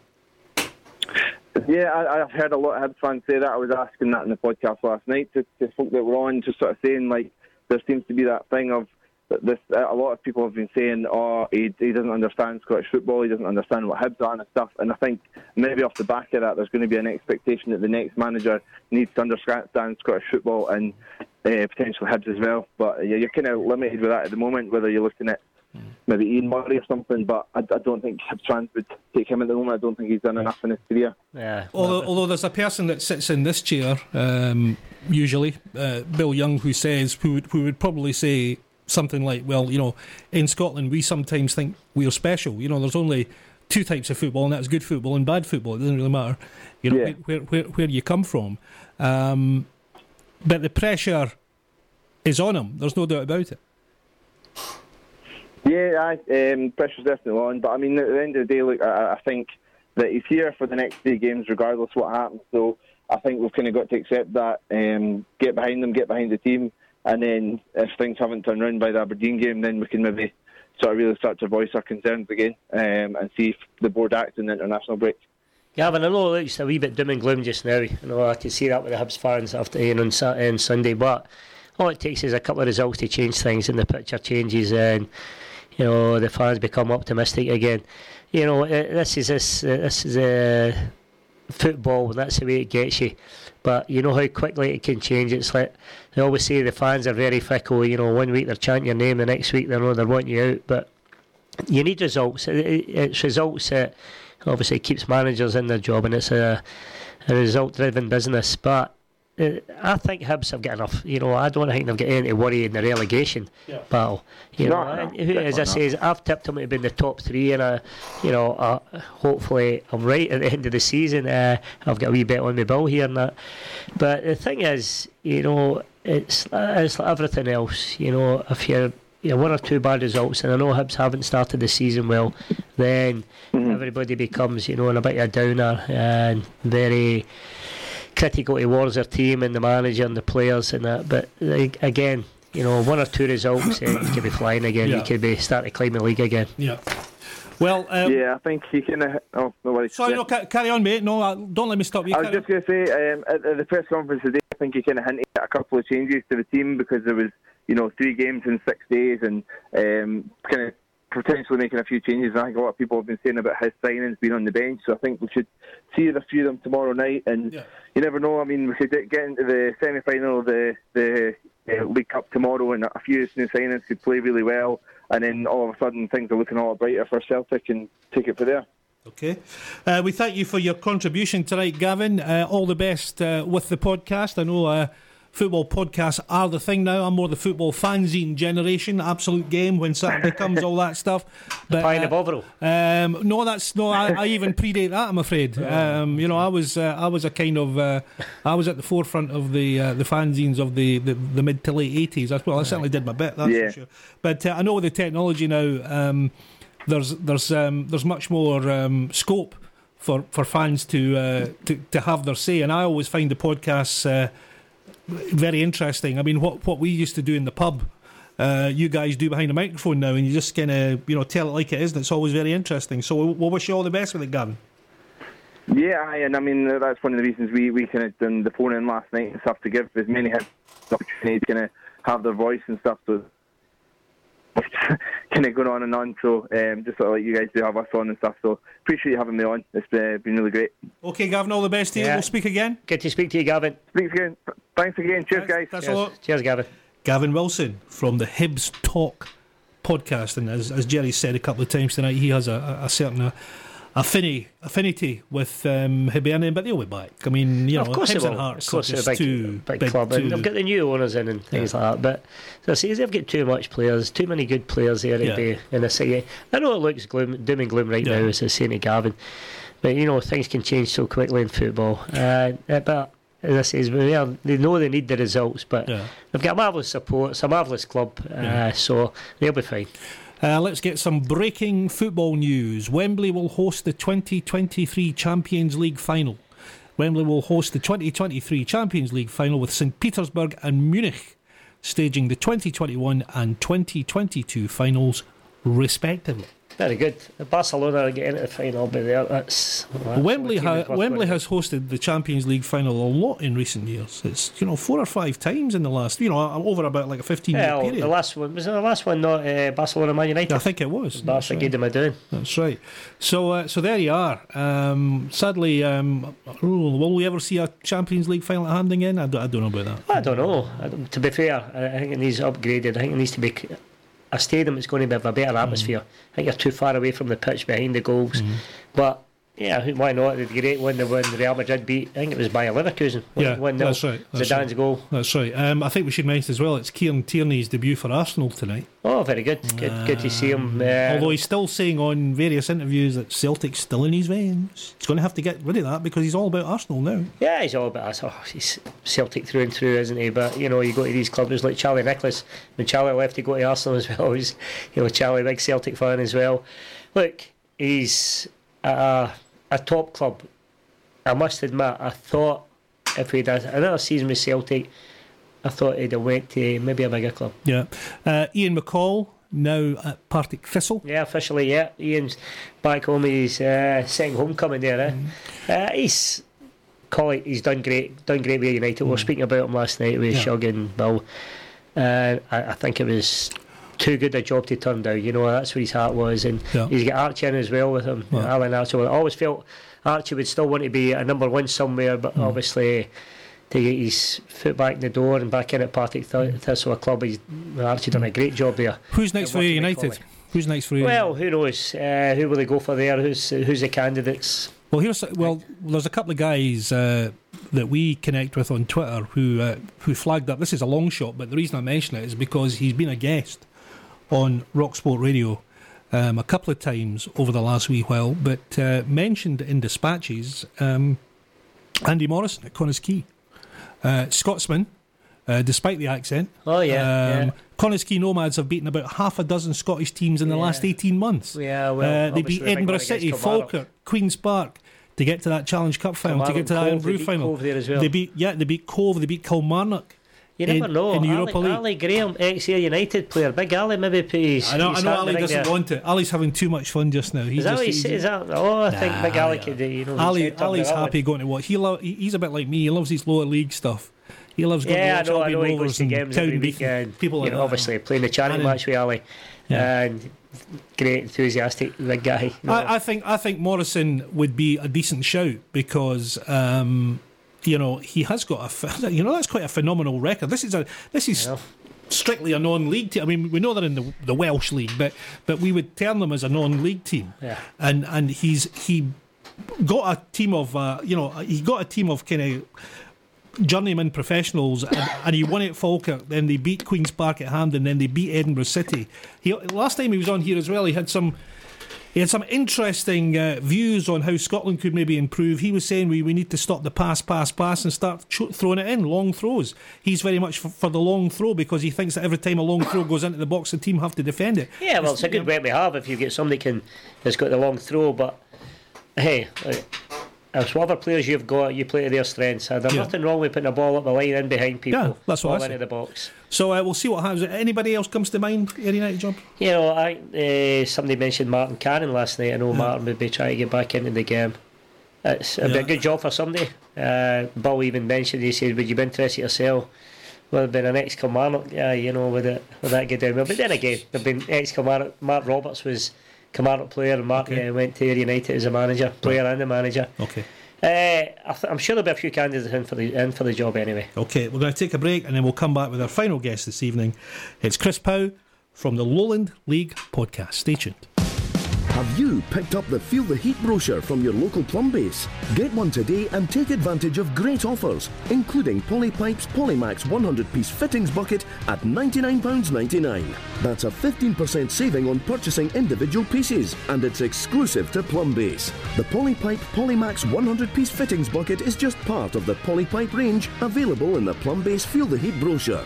Shop online now at plumbase.co.uk or grab one from your local branch.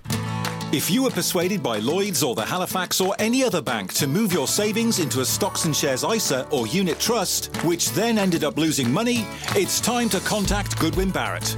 Text GOOD to 66777. Goodwin Barrett have already helped thousands of customers recover millions of pounds. Text GOOD to 66777 now. Goodwin Barrett. You don't need a claims management company to make a complaint, and if unsuccessful, you can refer it free to the Financial Ombudsman.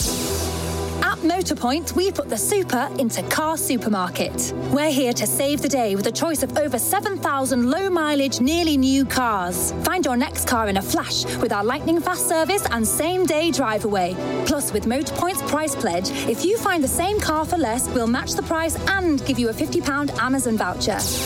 Visit Motorpoint Glasgow today, just 2 minutes from Junction 3 of the M74. T's and C's apply. See website for details. The list of things you need to do gets longer at this time of year, whether that's for the house or in your business. So tick one thing off your list right now. Your septic tank could need emptied. Let Grant Henderson Tankers empty your septic tank in the home or work, farm, factory or workshop at very competitive rates. We are septic tank specialists, experienced, safe and dedicated to environmental safety with our own licensed disposal site. Find out more at wemovesh.it or call 01698 284 987. Grant Henderson Tankers. Let the experts manage your waste. Love music. Live sport. Talking football with Jerry McCabe and Alec Horsburgh. In for Bill Young on Rock Sport Radio. And of course, I'll get the usual pelters tomorrow when Bill comes back. You were sitting in the big boys' chair last night. You were on the top show last night. Is that what he gives it? Without fail. Always the next day. Absolute pelters. But I'm used to it. I just tell him. It's just the comments I was getting, the tweets that were coming in, are very supportive. Well, he would say something like, "You've got more friends than I realised." Yeah. But anyway, Bill will be back tomorrow, and he'll have Ali Graham with him tomorrow on Talking Football, 6 until 8. Always good discussions, Monday to Friday here on Rock Sport Radio between 6 and 8. I do know we've got a couple of new listeners tonight. A couple of people have contacted me on Twitter about other things, and they are actually watching the show tonight, and I think they are going to be converts to Rock Sport Radio. So I like to think I've done my wee bit. But anyway, let's move on to our Lowland League podcaster, Chris Pow. The Lowland League really beginning to take hold now. The unofficial fifth, I always call it the unofficial 5th division of Scottish football. Chris, what would you say? Yeah, I would definitely go with that. It's fantastic to be involved. The league's just getting stronger and stronger. Obviously, like Kelly and recently teams like Bonnyrigg from the east coming in, former juniors, and that. It's a fantastic league. And of course, there is a romance around the Lowland League because it's all these wee teams that a lot of people haven't heard of, and some of the grounds are unusual. And of course, the big thing that the Lowland League and George Fraser rightly promote is the fact that it's affordable football. Everything's under a tenner, apart from Berwick Rangers, I believe. Yeah, that's right. Most of them you'll get in for maybe £7-8 at the highest. Obviously, Berwick are a wee bit different, just coming down from League Two. Obviously, that was their choice. It was a wee bit of an unpopular decision, but it's cheaper than what the fans were paying last year, obviously. So, yeah, absolutely. And the Lowland League, of course, we have to mention as well that we are the official media partners of the Lowland League here on Rock Sport Radio, and George Fraser is certainly a friend of the station. But maybe the Lowland League and the Standard took a wee bit of a knock. I had a 2-2 for Kelty versus Auchinleck, but in the end I thought Auchinleck won fairly easily. Yeah, I would agree with that. I was at the game. Obviously, I think most people know that I'm at Kelty most weeks. I do a wee bit of media work for them, but yeah, definitely a wee bit. Not really what I was expecting. I thought Kelty would probably go in on paper as favourites, but Auchinleck obviously are one of the best teams non-league wise. Tommy Sloan is just a fantastic manager. Players like Mark Shanklin, obviously, I've been at that level before, and obviously had that great run in the Scottish Cup. They were I don't think Kelty turned up. In fairness, it's not a team that we're kind of used to seeing week in, week out in the Lowland League, but full credit has to go to Auchinleck. They've just absolutely smashed them. Really good on the press and took completely clinical with their chances. How did you feel that the Lowland League teams did in the first round? I mean, did you manage to get most through? It was a bit of a mixed bag, actually, Alex, to be honest with you. There was some really decent results, but some results surprised me, I would say, especially against some of the Highland teams and maybe the East of Scotland teams as well. And the second round draw, has it been favourable to Lowland League teams? I think, and I wouldn't say so. I mean, I don't think with cup football, it's always hard to tell. Obviously, we've had a few surprises in the first round, obviously, but I think the one, well, as you guys know, obviously, Bonnyrigg Rose and Buckie Thistle will be the one to look out for. Top of the Highland League versus sort of top of the Lowland League, if you will. So that's definitely the sort of tie of the round. Other than that, I mean, all Lowland League test, East Kilbride versus Gretna. So. Yeah. And Stirling Uni hosting Linlithgow Rose should be interesting. Linlithgow Rose being one of the sort of top East of Scotland sides, Alex. Yeah. What's your view on it, Jerry? I mean, do you get a chance to see much Lowland League football, Jerry? Hi, Chris. How are you doing? I've saw a few games at East Kilbride. I watched East Kilbride a few times last year. And the good thing is it's a pathway now, and it to the carrot is there to try and get into the SPFL for these teams. But it is a lot of interesting cup ties. I see Albion Rovers are going to play the team of the moment, Port William, who couldn't win a game, have won the last 2 or 3 games. So I think it's what they're doing now, and these clubs and the junior clubs are spending quite a bit of money now, because they know what's the rewards at the end of this. If they can push to get into the SPFL. Stirling Albion, my big mate's the manager at Stirling Albion, Kevin Rukovic, and he's had a tough time right now. It's been a wee bit welcome break, getting into, I think it's Strathspey. I don't know much about them. Maybe you'll know a bit about them, Chris. But it looks like it's a rematch of the cup again. I know I was talking about the Auchinleck game last week against Kelty. I actually watched most of the game, and I thought, Barry been there and been able to attract some decent players there. I thought they'd have gave them more of a game, but Auchinleck, experienced campaigners in this competition as well as in the junior league. We have to ask you as well, Chris. I mean, you're obviously biased towards the Lowland League, but what is better now, Lowland League or Highland League? I mean, I do the Highland League results every Saturday, and there's always a lot of goals in the Highland League. But who's better, who's best just now? It's a tough one. Obviously, Cove Rangers were a fantastic outfit. They're doing so well in League Two. As I mentioned, obviously I was a wee bit surprised with some of the results, Highland versus Lowland League in the Scottish Cup.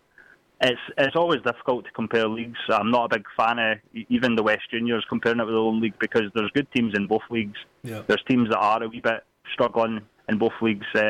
you do often see in all leagues, sort of wayward results, if you will, week in, week out. And what about standout players? I mean, is there anyone in the Lowland League that maybe our SPFL listeners would know about? Oh, certainly the first name that comes to mind is obviously Nathan Austin at Kelty Hearts. Scored 20 goals in 10 games so far. So I mean, he's obviously came down from Inverness Cali to go part time and come to Kelty, a bit of a local team for him. But yeah, he's obviously one of the standouts in the league.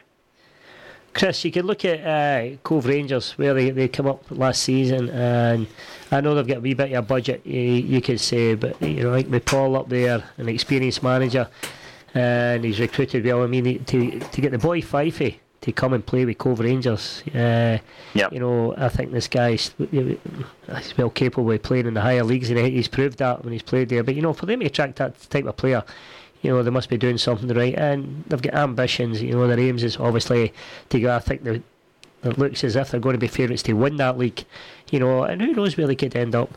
And I think that's a great incentive. It's a great lead, for the Cove Rangers getting in there and into the SPFL, and right now looking probably the best team in that league.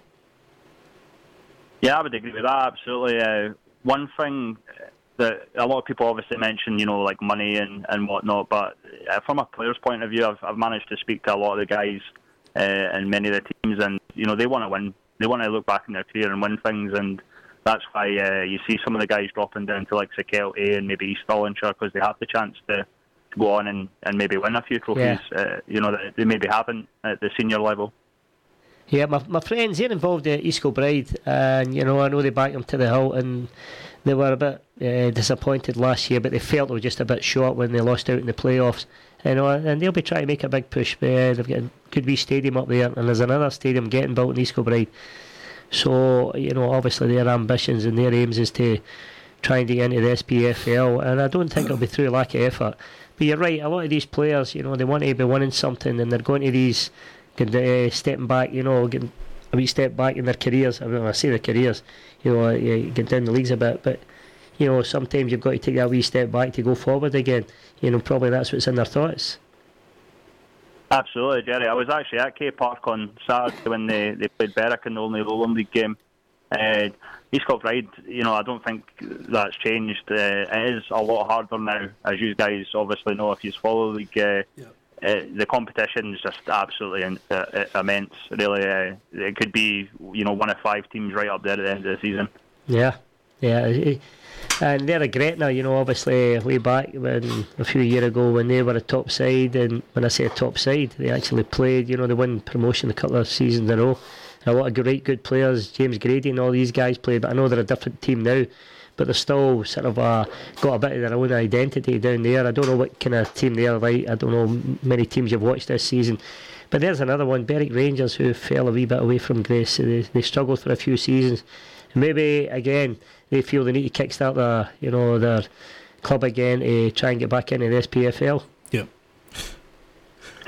Yeah, I would agree with that. Berwick, I was impressed by them on Saturday. I think they've brought in a few players there that are quite proven, especially at this level.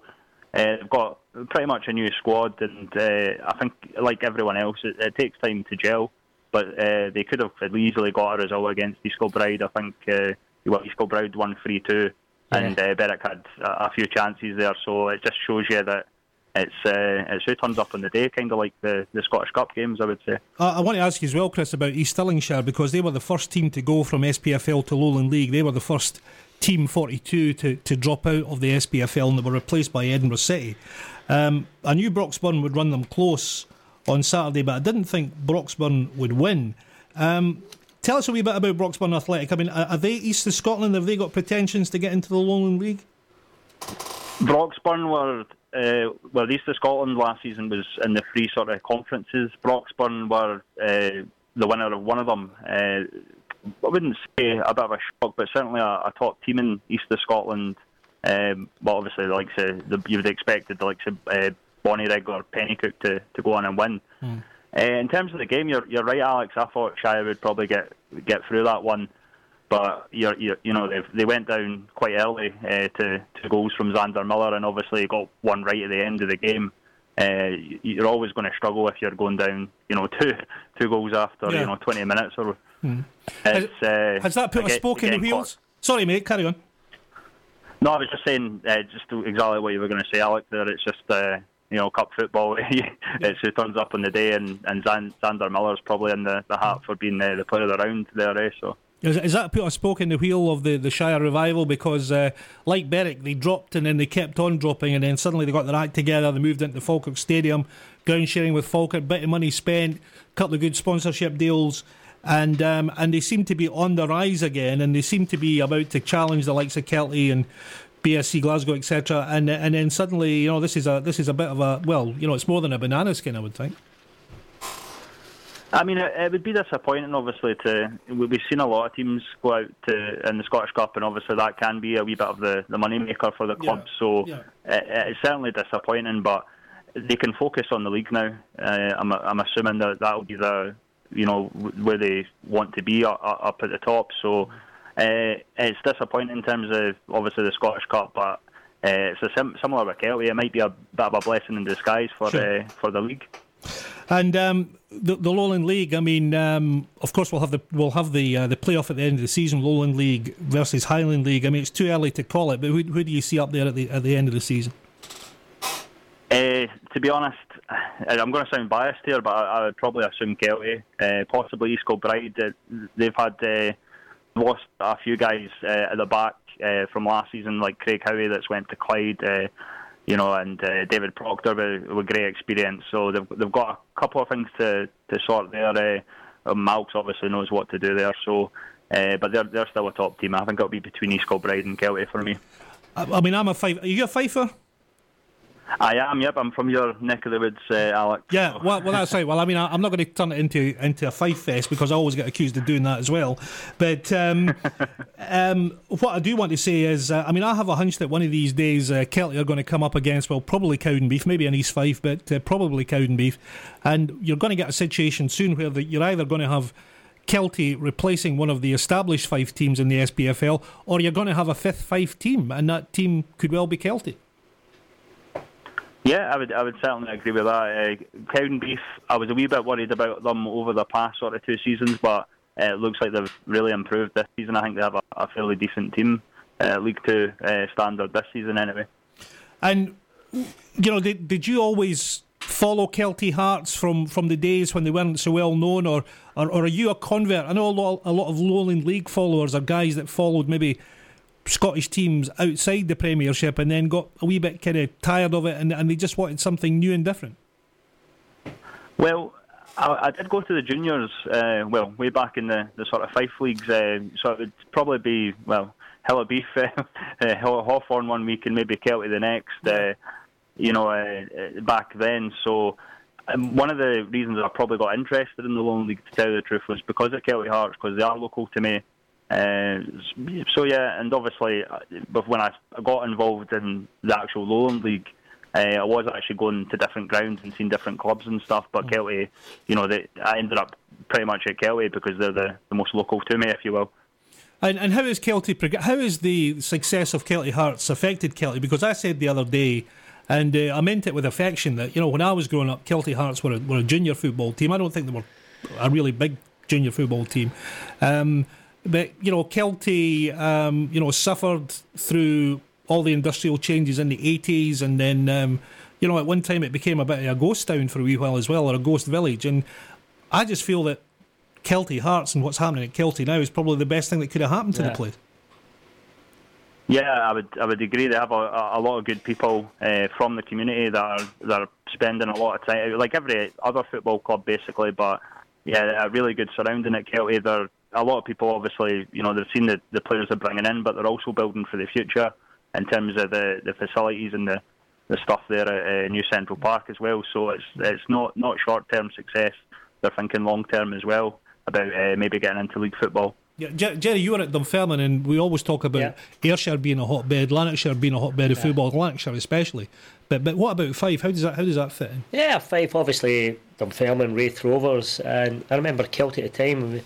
I played with a guy at Hamilton Accies, Colin Harris, and Colin became the manager there. Wraith Rovers as well, Yeah, Colin. And Yeah, Dunfermline is a big catchment area through Kirkcaldy, the Fife area, and they've got an academy through there now, Chris, haven't they? You know, is it the Fife Academy, where there's a lot of young players come through? I don't know if you know. That's Stephen right. Wright was in charge of it for a wee while, and Stephen left to go to Dundee. So they play, don't they? Is it just academies they play, or is it, you know, different areas like the Fife play, still an area, Glasgow? I don't know, but I know that they had a lot of players in there at one time, young boys, and put them into clubs. So I don't know if Kelties get, you know, they've got an affinity with the Fife Academy, that they bring players from there, and such as Dunfermline and Raith Rovers.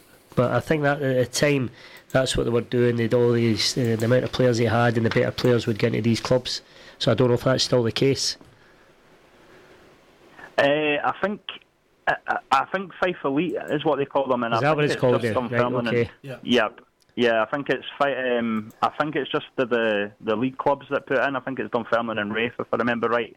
East Fife might be another one, but certainly the Kelty have got their development team as well. So there's certainly a lot of talent around under 20s. We've seen a lot of boys move up from the Kelty under 20s last season into league football, similar with other clubs in the Lowland League. All right, yeah. So you've got what about the other end of the Lowland League? I mean, Vale of Leithen suffering. We lost Selkirk, of course, last season from the league completely. A lot of people talk about the Lowland League being affordable football, but is it two leagues? Are the teams at the bottom really, really struggling?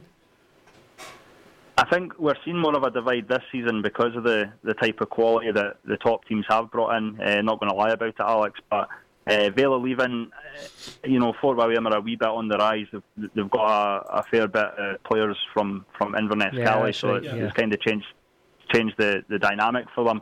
Vale of Leithen are struggling a wee bit. Unfortunately, Chris Anderson was thinking of leaving after that result, and I'm glad that he's going to stick it out for Vale, because I don't think that would have been the answer for him to leave, because he's a decent manager. He knows the club.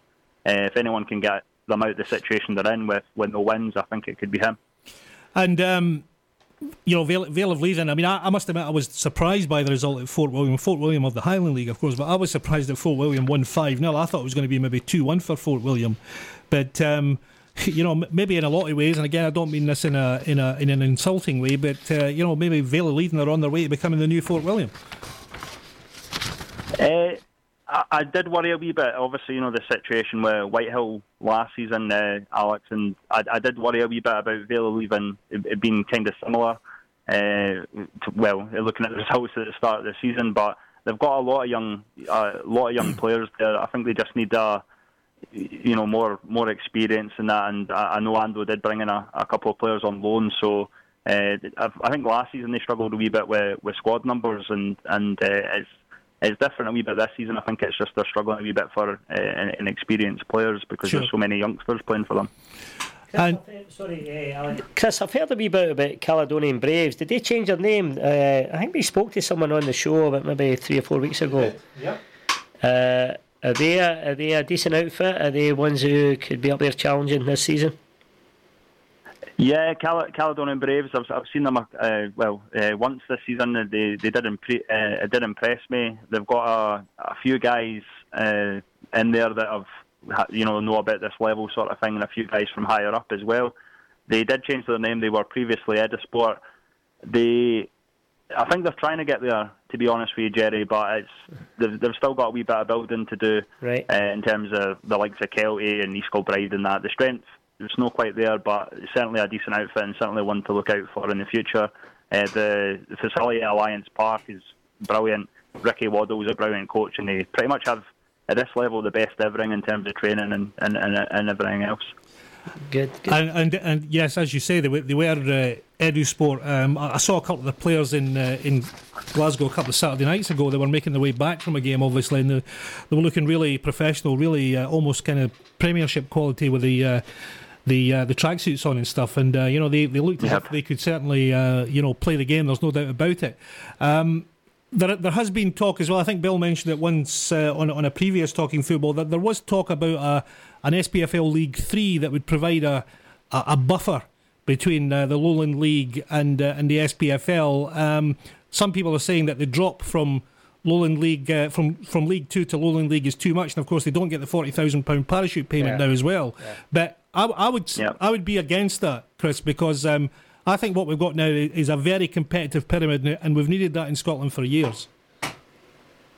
Yeah, absolutely, Alex. The drop isn't that much, in my opinion. I think, if anything, I know a lot of people agree, but League 2, there should be automatic relegation, in my opinion. We've got a fantastic East of Scotland league below us that are, a few teams, one promotion, trying to burst out to the Lowland League, and we obviously saw it in the Scottish Cup. There's a lot of good East of Scotland teams that could probably do well, like Bonnyrigg Rose and obviously Kelty. I wouldn't be a fan of, SPFL 3 or whatever they call it. I think the Lowland League is, it's still quite young. I think a lot of people forget that. It's only 6 years old.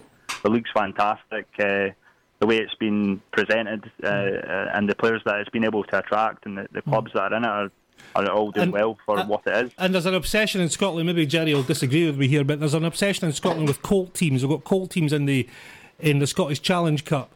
And they wanted to have this SPFL League 3, which would be a mixture of teams that are in the League 2 League 2 teams and Colt teams. But every time I hear about Colt teams, and I mean this in a humorous way, I always hear that familiar Scottish football chant: "Get the young boys on, get the young boys on." It's just like, it's almost like the last resort when their team's losing. Get the young boys on. Yeah. And the Colt teams, listen, young players have got to have somewhere to play, and they've got to have decent opposition, but I don't think the SPFL is the place to do it, Jerry. No, you're right. It's just a case of getting these boys playing, getting them, game time. And that's what I was putting them in there in the level. I've always said, see the guy 17-year-old, 18-year-old, and he's good enough. Shouldn't he be playing in Colt football? Yeah. He should be playing. He should be. If they're old enough, he should be. Yeah, he should be in the first team. He should be in the first team squad. And I feel that's the problem we've got. We hold too many kids back. We say, but he's only that age. He's only that. The guys have played in the World Cup. At 17-year-old. And I'm a great believer. These guys are good enough. Get them in. And I feel as well, Chris. Sometimes I think it's just a theory I have, but I think it's very much a Scottish trait. Sometimes when we've got something that's working, we decide to tinker with it. It's almost like, this is going too well, we'll have to tinker with it. Just leave the Lowland League alone. No touch now. Because it's going okay, the Lowland League. Absolutely, and one thing one thing I've not mentioned, Alex, I'm actually I would like to see the other leagues extended. From maybe 10. We've got 10, 12 teams where, teams are playing each other 3-4 times a season. In the Lowland League, it's only home and away. And I think that's far more interesting than travelling to a ground, 2-3 times a season. I think it makes for games pretty much must win. You have to win on the day to beat that team over the season, if you will. Well, this is another Scottish football obsession that's existed since the mid 1970s. I mean, it was non-Old Firm teams that voted for playing the Old Firm 4 times a season, and that's kind of spiralled down to lower league football, and it's almost become the norm now in Scotland that you play your opposition twice at home and twice away. But as you say, that's not the case in the Lowland League. I'm not sure that the SPFL will ever go back to twice a season. I think, we were always thought, we had meetings this years ago, with Neil Doncaster, and we always thought the league should be bigger, the Premiership should be bigger. 16, 18. And I say, if you had 18 teams, you play each other, once at home, once away. That's 34 games. Then you get your cup games and things like that. But the Scottish League, but you're not losing many games out of this. And I always felt that if Celtic or Rangers were coming to town for the one game, you'd get your stadium full because you'd all want to go and see. But now they're playing them 4 times. It's on Sky and I always felt it'd be beneficial if the leagues were bigger. I think it's built into the DNA of Scottish football now that you play each other twice at home and twice away, and I think that comes right from right back in the mid-70s when they came up with this idea to give Scottish clubs more money. They played the Old Firm. That's what it's all down to finances. They say there's no financially viable for you just have the two games. But the Lowland League is certainly cutting its cloth accordingly. It's becoming a good league. It's affordable football. It's well worth a look, and I always enjoy mentioning it here on Rock Sport Radio. Chris, we're almost out of time. We thank you for your contribution and enjoy your next game at Kelty Hearts. Cheers, guys. Thanks for having me. Chris, I know you said you're pledging your allegiance to Kelty, but I'm just going to throw East Kilbride in the hat. I hope they're going to win it. Sorry, son. It's all right, pal. Okay. Well done. Right, nice to speak to you, Chris. And I'll go for BSC Glasgow because I'm just a massive sook and I got on fine with George Fraser. So there you go. So anyway, that's it. That's almost it for this evening. It's passed really quickly tonight. 2 hours have just flown by. It's been more like a Formula 1 race than a football programme. So we thank everyone for their contribution tonight. Jerry, thanks for coming off the bench tonight. 2 substitutes. Yeah, thank you, Alec. I had 12, you had 14 on your back tonight. So it was good to get a sensible conversation tonight. Okay, but you know, normal service will be resumed. The natural order will be resumed tomorrow when Bill Young returns, and his guest tomorrow will be Ali Graham. Thanks very much for your company tonight. I'll be back on Drive Time tomorrow between 2 and 6. We thank Tom Russell for his contribution today. Remember, Rock Sport Radio continues very shortly with Maureen McGonigal and special guest Let's Hear It for the Girls, our dedicated women's sports programme. And then it's the Rock Zone. That's non-stop rock tracks, 9 p.m. until 6 in the morning when George is back for breakfast. Join Bill Young and Ali Graham on tomorrow night's Talking Football from me and Jeremy McCabe. Have a good Tuesday night, and I'll see you very soon. Love music, live sport. Talking Football with Jerry McCabe and Alec Horsburgh. In for Bill Young on Rock Sport Radio.